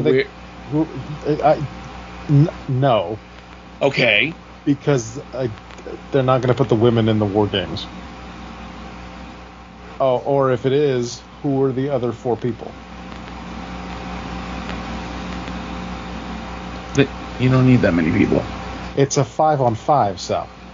Well, again, that's debatable. We've seen 4-on-4 war games. We've seen them a bunch.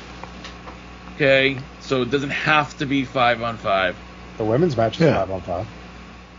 Okay, but you seem to think that they're not going to put Rhea and Mia Yim in that match, and I don't know. You've had Rhea be this physically involved the past few months. Now you bring in Mia Yim. It's just kind of seems like everything's adding up to that. Well, I thought because they referred to it as the women's war games and the men's war games that you weren't going to have the men's be a mixed tag team match. Yeah, I get that, but are we in agreement that it's got to be Judgment Day and OC? It's not the men's war games? No, because the Bloodline have enough people. So, I was thinking of that because Roman is on the poster. I mean, he should be on every poster, which is fine. But if you do the Bloodline, you just make up a generic team from SmackDown, like with Drew. They literally had Jerry Lawler pick midgets one year to be in a Survivor Series match. Yes, you just make up a fucking. you just bring together. You look at it as, okay. You could do the New Day because they're against them. Yeah. You do McIntyre, so he's against him. You do Gunther because he's against Sami Zayn or Solo Sikoa, and you do like either, I don't know, Ludwig Kaiser with them or somebody else like that. Yeah, you just cobble together some people for it. Every Survivor Series, for the past 3 decades have been just cobbled together teams. I just thought of something. It's not even going to be Gunther. It's going to be Mysterio, isn't Probably. it? Because he's a big baby face, and he'll fight against the Bloodline. It seems weird, though. That's the thing. All of Roman's feuds and all the Bloodline feuds are, like, winding down. Like, after the Usos beat the New Day, what is their reason to be in War Games in 3 weeks? Oh. I don't know. We'll figure it out, I guess. Very well. Or you have them turn on Sammy beforehand, and you do a 4-on-4 match where you have Sammy, Owens, and the New Day against them. That would be kind of fun. Actually, just for the promo. There's a lot of different ways you can go about it. Is all I'm saying. And so I don't think it's a foregone conclusion that the OC and Judgment Day are in War Games. Can it be? Sure. And then they just don't put the women in the match. They have them at ringside, and so then instead Mia Yim is there and forced to make sure that Rhea doesn't get involved in the match. They could do that. So that's a possibility too. But I do not think that they're doing a mixed tag team match for War Games. Okay. No. So if they did, this is a company that doesn't do intergender wrestling. So you have Rhea Ripley. You have Rhea Ripley come out and get in the cage, and then what? Wait. Right. She's been physically involved with the OC. She's been physically involved, like China was physically involved before she became going for the IC belt. So no, that's different. China was on a Survivor Series team afterwards. But for the longest time there, she just would go in there and fucking slap nuts and be done. And that's what Rhea does right now. She goes in there, she punches somebody in the dick, and she walks out, or she does like a body slam one time. It's not like there's not a sustained thing. It's always like a little segment. Like when Nia Jax got taken out of the Rumble, it was a couple of finishing moves and she was gone, and that was it. We're not having Luke Gallows versus you're not doing it for anything more than like a 2 to 3 minute time period. So no. And yeah. If you did a 4-on-4 and you had the women, outside, then you could bring back Edge and put him with... No, we don't want that. You don't want Edge and AJ Styles in the OC versus Judgment Day? I don't want Edge to face Finn Balor anymore. Yeah, but he's got to get revenge. No, he doesn't. He could just be done with that. Oh, on that note, credit to Michael Cole and Rhea Ripley for... earlier before the show started, I was backstage talking to Rhea, and she told me that she styled her hair after the late Beth Phoenix. That was great. Yeah. So, before we finish off for the night, we do have a returning segment this week. I do still have more notes. No. Just less important things. No. So... You don't want to talk about how Johnny Gargano has a magic universal remote control for the Titantron? Oh my god, that fucking shit.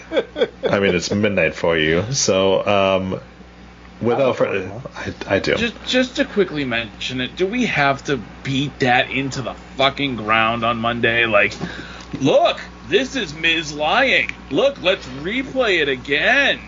Like, I don't care. How about that? All right. I've lost all interest in this whole fucking thing. Okay.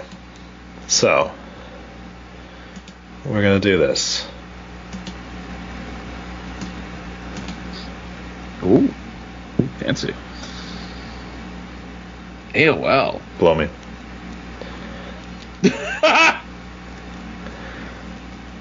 Eventually it'll load. Music. Oh yeah, it's me. I'm back. After, I don't know, 2 or 3 months, I guess. But I need it. I so needed to return to talk about AEW. Oh god. So, in this period that I've not been talking about wrestling, I'm actually enjoying it. WWE is getting a lot of praise, a lot of good things.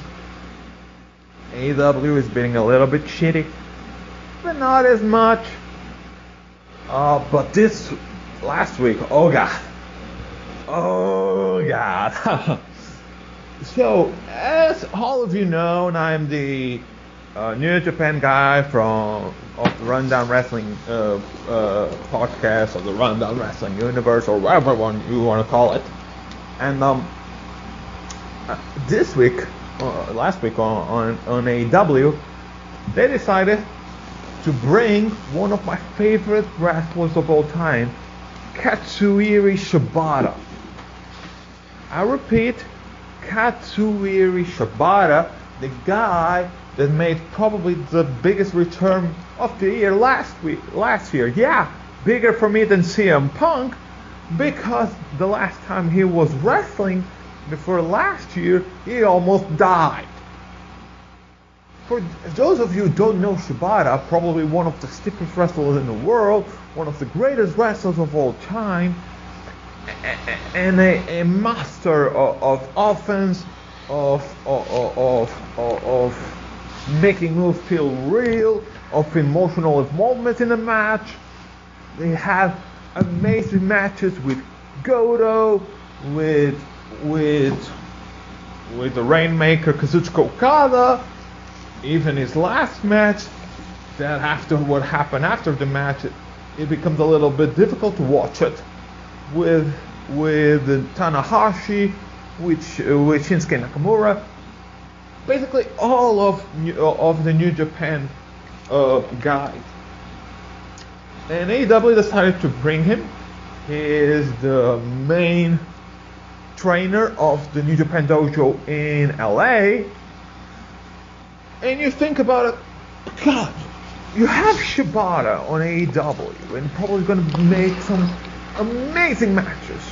And everyone like me is thinking, oh my God, Shibata versus Bryan Danielson. Shibata versus, I don't know, even Jon Moxley. Why not? I don't like Jon Moxley very much, but he seems to have quite a few good matches with New Japan guys. Even Shibata versus, I don't know, Adam Page, even though Adam Page is now injured, probably not gonna wrestle, but Shibata versus even Jungle Boy. Put Shibata in Jungle Boy and probably gonna make an amazing match.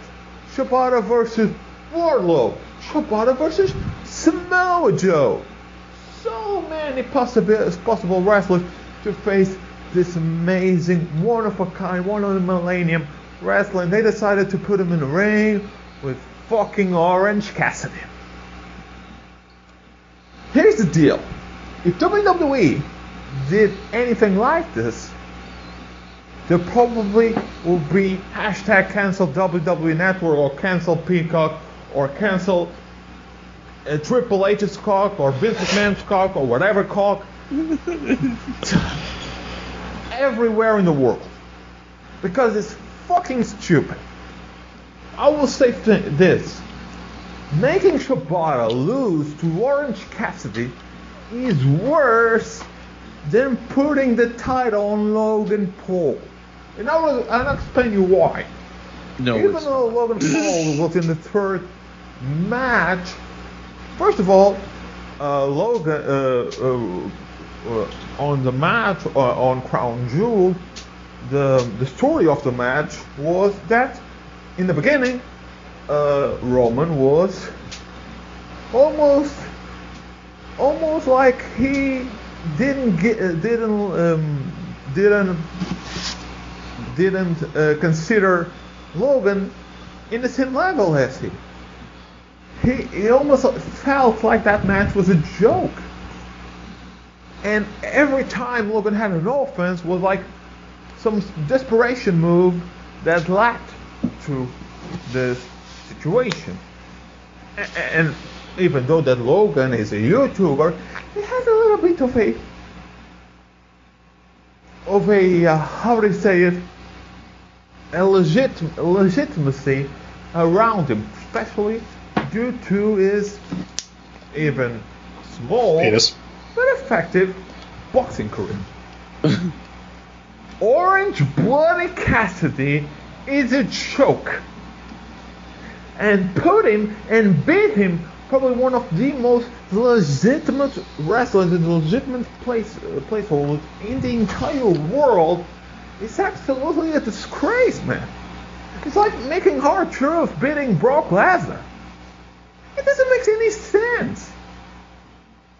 AEW is destroying the connection that they have with AEW, with New Japan Pro Wrestling. And from what I'm seeing from Crown Jewel, I will not be surprised if in the future New Japan decides to make some sort of an arrangement with WWE. Carl Anderson was recognized as the Never Openweight champion by Michael Cole. AJ Styles and Finn Balor was recognized as the true first leader of the Bullet Club. Not the club, the Bullet Club. The original trademark for New Japan Pro Wrestling. We cannot mistake that was the reason why Omega and the Bucks and Cody decided to call themselves the Elite. Because they don't have the trademark for the Bullet Club. So I don't know. If I was Tony Khan, I would be probably with a little bit of a chip in my shoulder. Especially that even though he now decided to have some sort of arrangement with Noah, but in one of the biggest shows of the year for Noah, the main event would be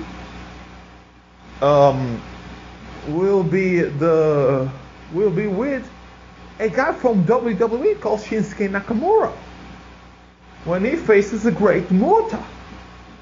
Something makes no sense in this, and I give every single responsibility of this threshold of partnership to Tony Khan. He made an absolutely mockery out of Impact, and now he's making an absolutely mockery out of New Japan. And honestly, from every metric you want to see, the AEW product is not growing. So I'm gonna dick you loco in your pussy next time.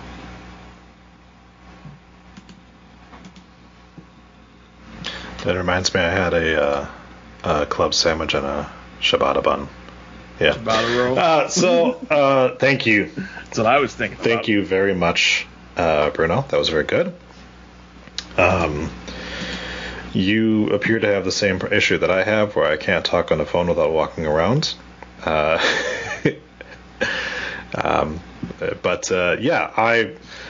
with you on that. Shibata, of course, that Meltzer said they completely removed his brain out of his head during his surgery and then put it back in there, because that's medically possible.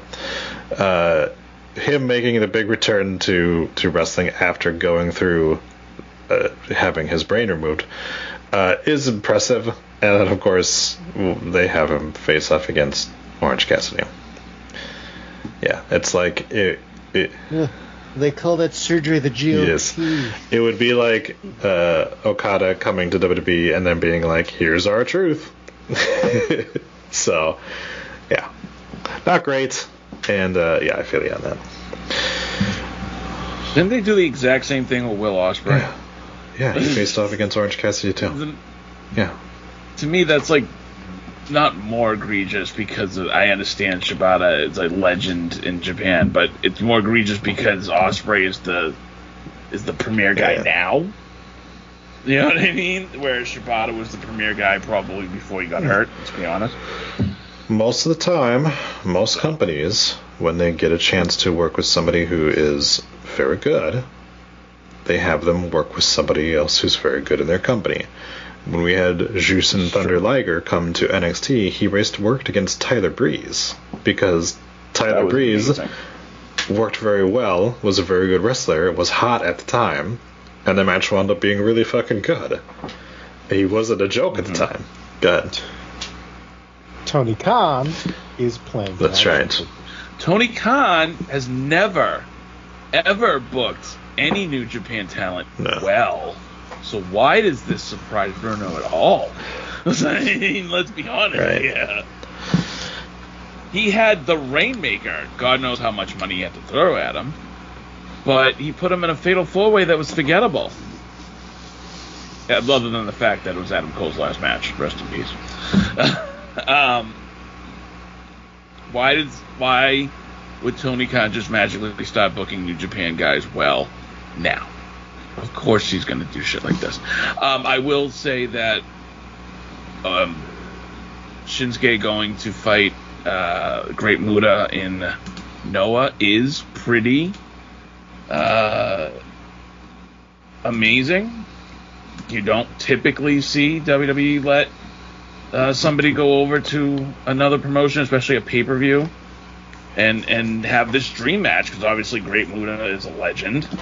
He owns Noah, so this is kind of easy. But yeah, that's I think that's a big deal, having Nakamura go over there and do some work with Noah, and I think it opens doors for between Japan and WWE. Forbidden Door? Maybe. Yeah, we've seen them be willing to let talent that they bring in on a new deal still work their like dates that they've talked about before. Obviously, they had the Hardy Boys take the Raw Tag Team belts to one of the things that they had already signed up for before they came back. We've seen them do that, where they're like, we're going to have you honor your commitments. We know that Carl Anderson at some point in time is going to work a match for New Japan, so they can get that belt off of him. We know that's going to happen. So it seems like it's not going to be just a quick fucking, okay, next time you do a taping for TV or stuff like that, just get over there, get that belt off your head. Like, they're going to build to something there, which is cool on WWE's part for them to not fuck over another company like that. And they're building this whole new storyline out of it too, which is awesome. Because you literally have Carl Anderson walking around with the fucking belt, being like, you guys fucked up. This is my belt. I never said I was going to work that date, you know. And then obviously you had his opponent for it be like, yeah, you're not stripping him of that belt because I'm going to take it from him. You know, it's good. It's good. Yeah. Good. We are winding down here, but I think, Adam, you had a couple more things you wanted to hit before we go. Why is Roosh so obsessed with 10? Because why is this still a thing? Because what's his name? Oh, Andrade was the storyline, was he was trying to purchase 10. But now that Andrade is no longer welcome at TV, We just have to move the storyline over to Roosh and pretend nobody notices. Because at least with Andrade, he was like, I'm 10 times as much as you are. Yeah, you get it. But now... Cien. But now with Roosh, they're being like, yeah, Roosh is Aramaic for 10, maybe? Well, you'll believe that, right? You believe whatever we tell you. The only other big thing I had from this week, so Christian uses his TNA theme song. And this week we learned that Jeff Jarrett is using his TNA theme song.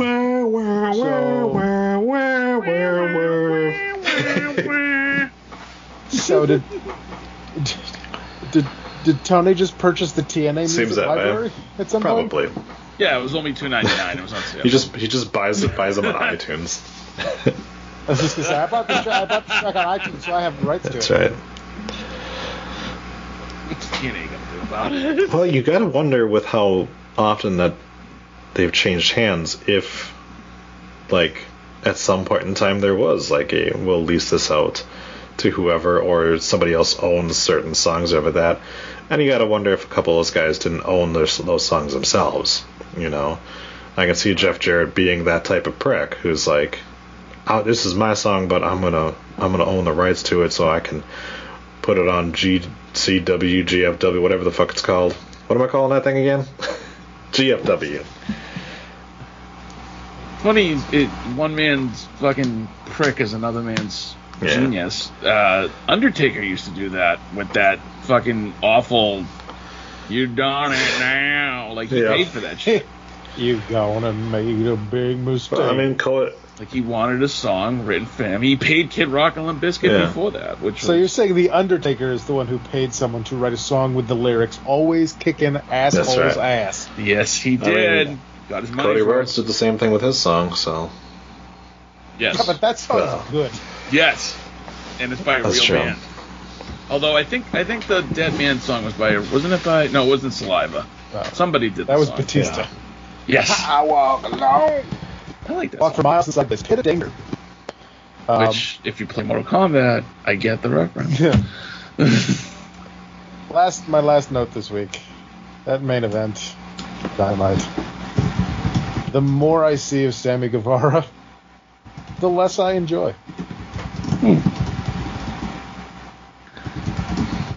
Any particular reason? Just because he annoys you, or like you talk about like in ring stuff? Or it's just more and more spot monkey bullshit.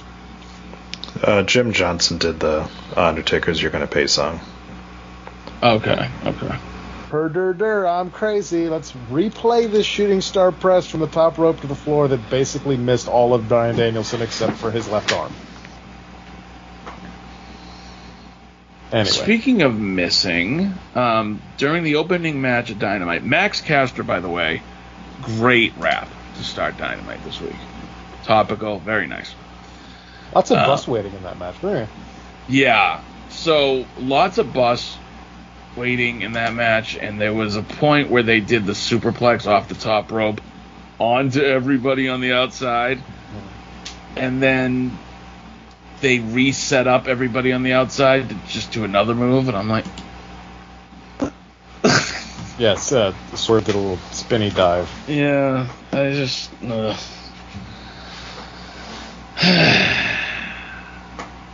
Anything else from Raw? I know we touched on Seth. So, is Seth a babyface?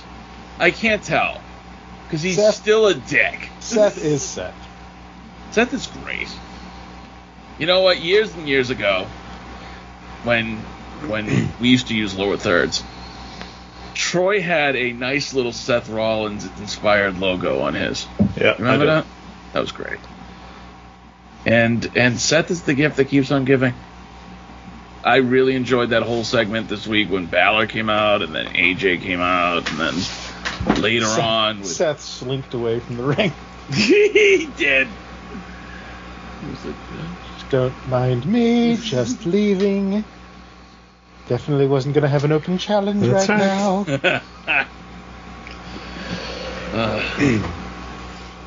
We talked about the good parts of the opening segment. You want to talk about the stupid part of the opening segment? Of which part? Of which? You have this great fucking promo between the New Day and the Usos. Yeah. Fucking fantastic promo. Fire promo. Uh-huh. Here comes Matt Riddle with his fucking bongos. It definitely didn't fit. Like, we were getting Not really... at all. We were getting really heated to the point where I thought they were just all going to start, fucking throwing blows, Here but comes instead... Matt Riddle to make you want to hit the bong jokes? Yeah. You get it? Because bong is in bongo. You get it? You get it? Credit to... It just felt so out of place. Yeah.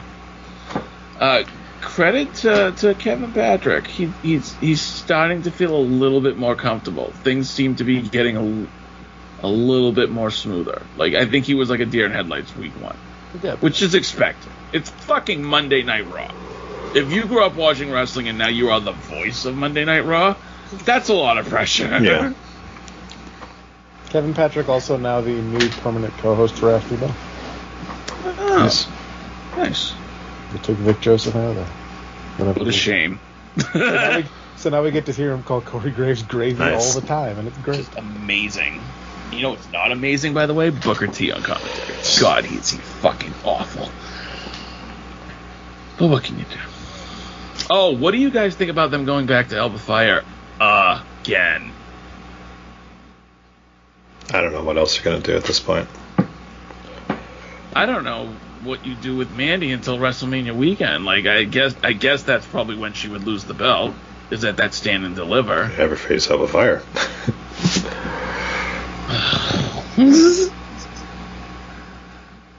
Yeah. Did Nikita and Zoe Starks, did they win the tag titles? No, and then Zoe turned on her. Yep. Shocking. That belt the belt shot looked good, and then Nikita sold it really good. So. Nice. Yeah. So Zoe Stark is a heel. Are you interested? No. No, nothing about her is interesting to me, and I don't think that even her turning heel is going to make her any hotter. Because at least you might have that, but nah, she just is meh. She's just there, and you know what? I feel bad saying this, but it's the truth. She's very forgettable. That's what I'm saying. Like, if you watch a match of hers, you're just like, I don't remember anything. Yeah, she's perfectly acceptable. You know? And you're just like, eh. Like I said, she's very much like a Mike Enos or Lex Luger in WCW. Yeah. Yes. An anus. You know, that's not fair. Lex Luger was over as fuck in the 97. Like, people loved when he beat Hogan. I meant personally. Personally, Lex Luger just never did it for me in WCW. Like, even when he was doing, like, Zoe Stark won the tag team belts, but even when he was doing things, I was just like, I don't hate you, I just don't you. Yeah. Yeah. Yeah. It's I don't know. There's a couple people like that too, you know, in modern day wrestling too, where I'm just like, I don't really like, you're there, I see you, but I'm just gonna go back to playing on my phone because that's basically almost exactly how I feel about AEW. Yeah, that's the same kind of thing where I look at the results, but most of it is just like, okay, cool, Bryan Danielson beat the modern day Stone Cold Steve Austin. Yippee.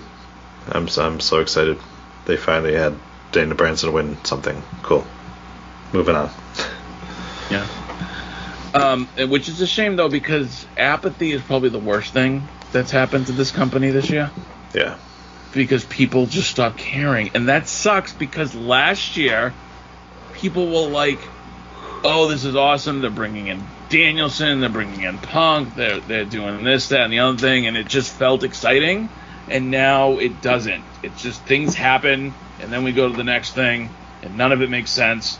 And also, some people show up with different haircuts now. It's just like Lance Archer. It's just weird. Yeah. Yeah, it's not great. So, all right. Sal, can you imagine if we were still doing the AEW rundown?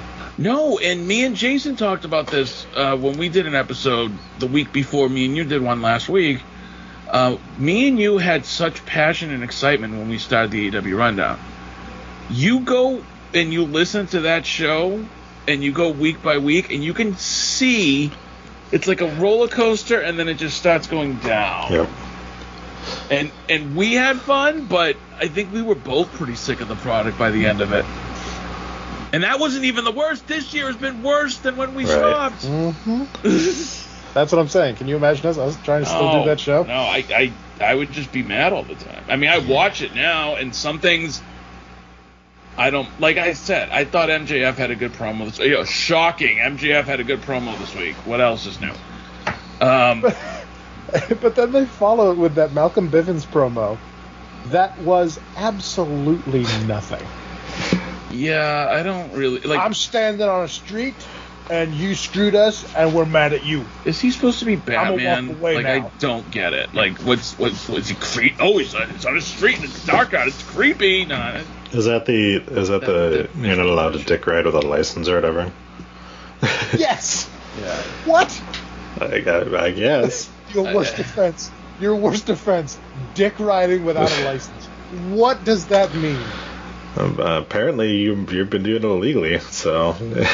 Apparently dick riding with a license. Perfectly okay. Perfectly fine. Pardon me, sir. Do you have your dick riding license? Yes, it's right here. I keep it behind my my... I just got it renewed Yes, I keep it behind my punch card for 7-Eleven. Oh... Jeff, we alluded to it about Jeff Jarrett taking a shot at Braun Strowman and what he called for the Banana Nose Circus, which is obviously a shot at Triple H. It does not surprise me at all that those two don't like each other. Because one is a civilized human being and the other is a complete narcissistic asshole. And the other, one is a civilized human being, the other is Jeff Jarrett. I was going to say, they came up at the same time. Yeah. Like, I'm not even talking about WWF, but just like in wrestling, they came up at the same time, and I'm sure they fucking hate each other for being what they both are. One was a legit Hall of Famer and a legit main eventer, and the other one thought he was a Hall of Famer and a main eventer and had to create an entire company because of his dad. Around himself to make himself a world champion. Because even when he was world champion WCW, they were just like, I guess, sure, you can have it. Well, I blame Vince for that, because he thought Jeff Jarrett was like the be-all, end-all. Like, look, he's the chosen one. He's slap nuts. Right. Ugh. All right. Meanwhile, everybody else is like, you're just here because you're Jarrett's kid. Pretty much. My father did this. That was like, I know you weren't even trying, but that was such a good Ralph Wiggum impression. I know, right? Nice. All right. Thank you to Adam. Yay. And thank you to Sal. Thanks for having me, Troy. And,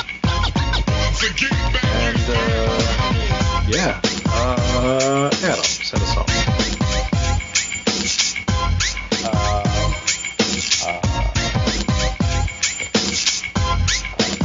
We'll run your ass. Bye, Sal. There you go.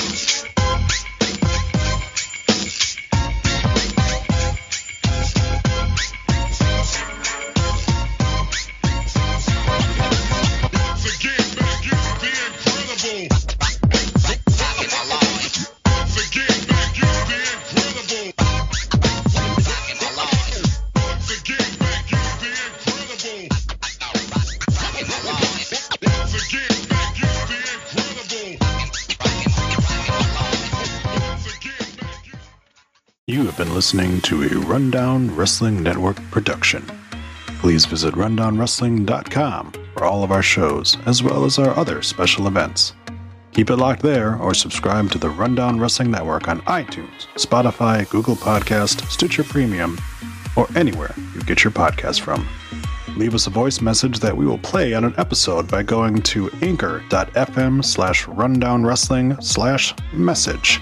Join our Patreon at patreon.com/rundownwrestling. You can show us how much you love us by buying us a cup of coffee for just $1 at ko-fi.com/rundownwrestling. Go to reddit.com/r/rundownwrestling. Follow us on Twitter at Rundown Network. Like us on Facebook at facebook.com/rundownwrestling. Email the show your dick pics and twat shots via rundownwrestling@gmail.com. Or go to Instagram or YouTube and look for Rundown Wrestling. Follow us on Twitch by going to twitch.tv/rundownwrestling, and you can also follow our host Adam on twitch.tv/The Salzer Effect. This has been a Rundown Wrestling Network production.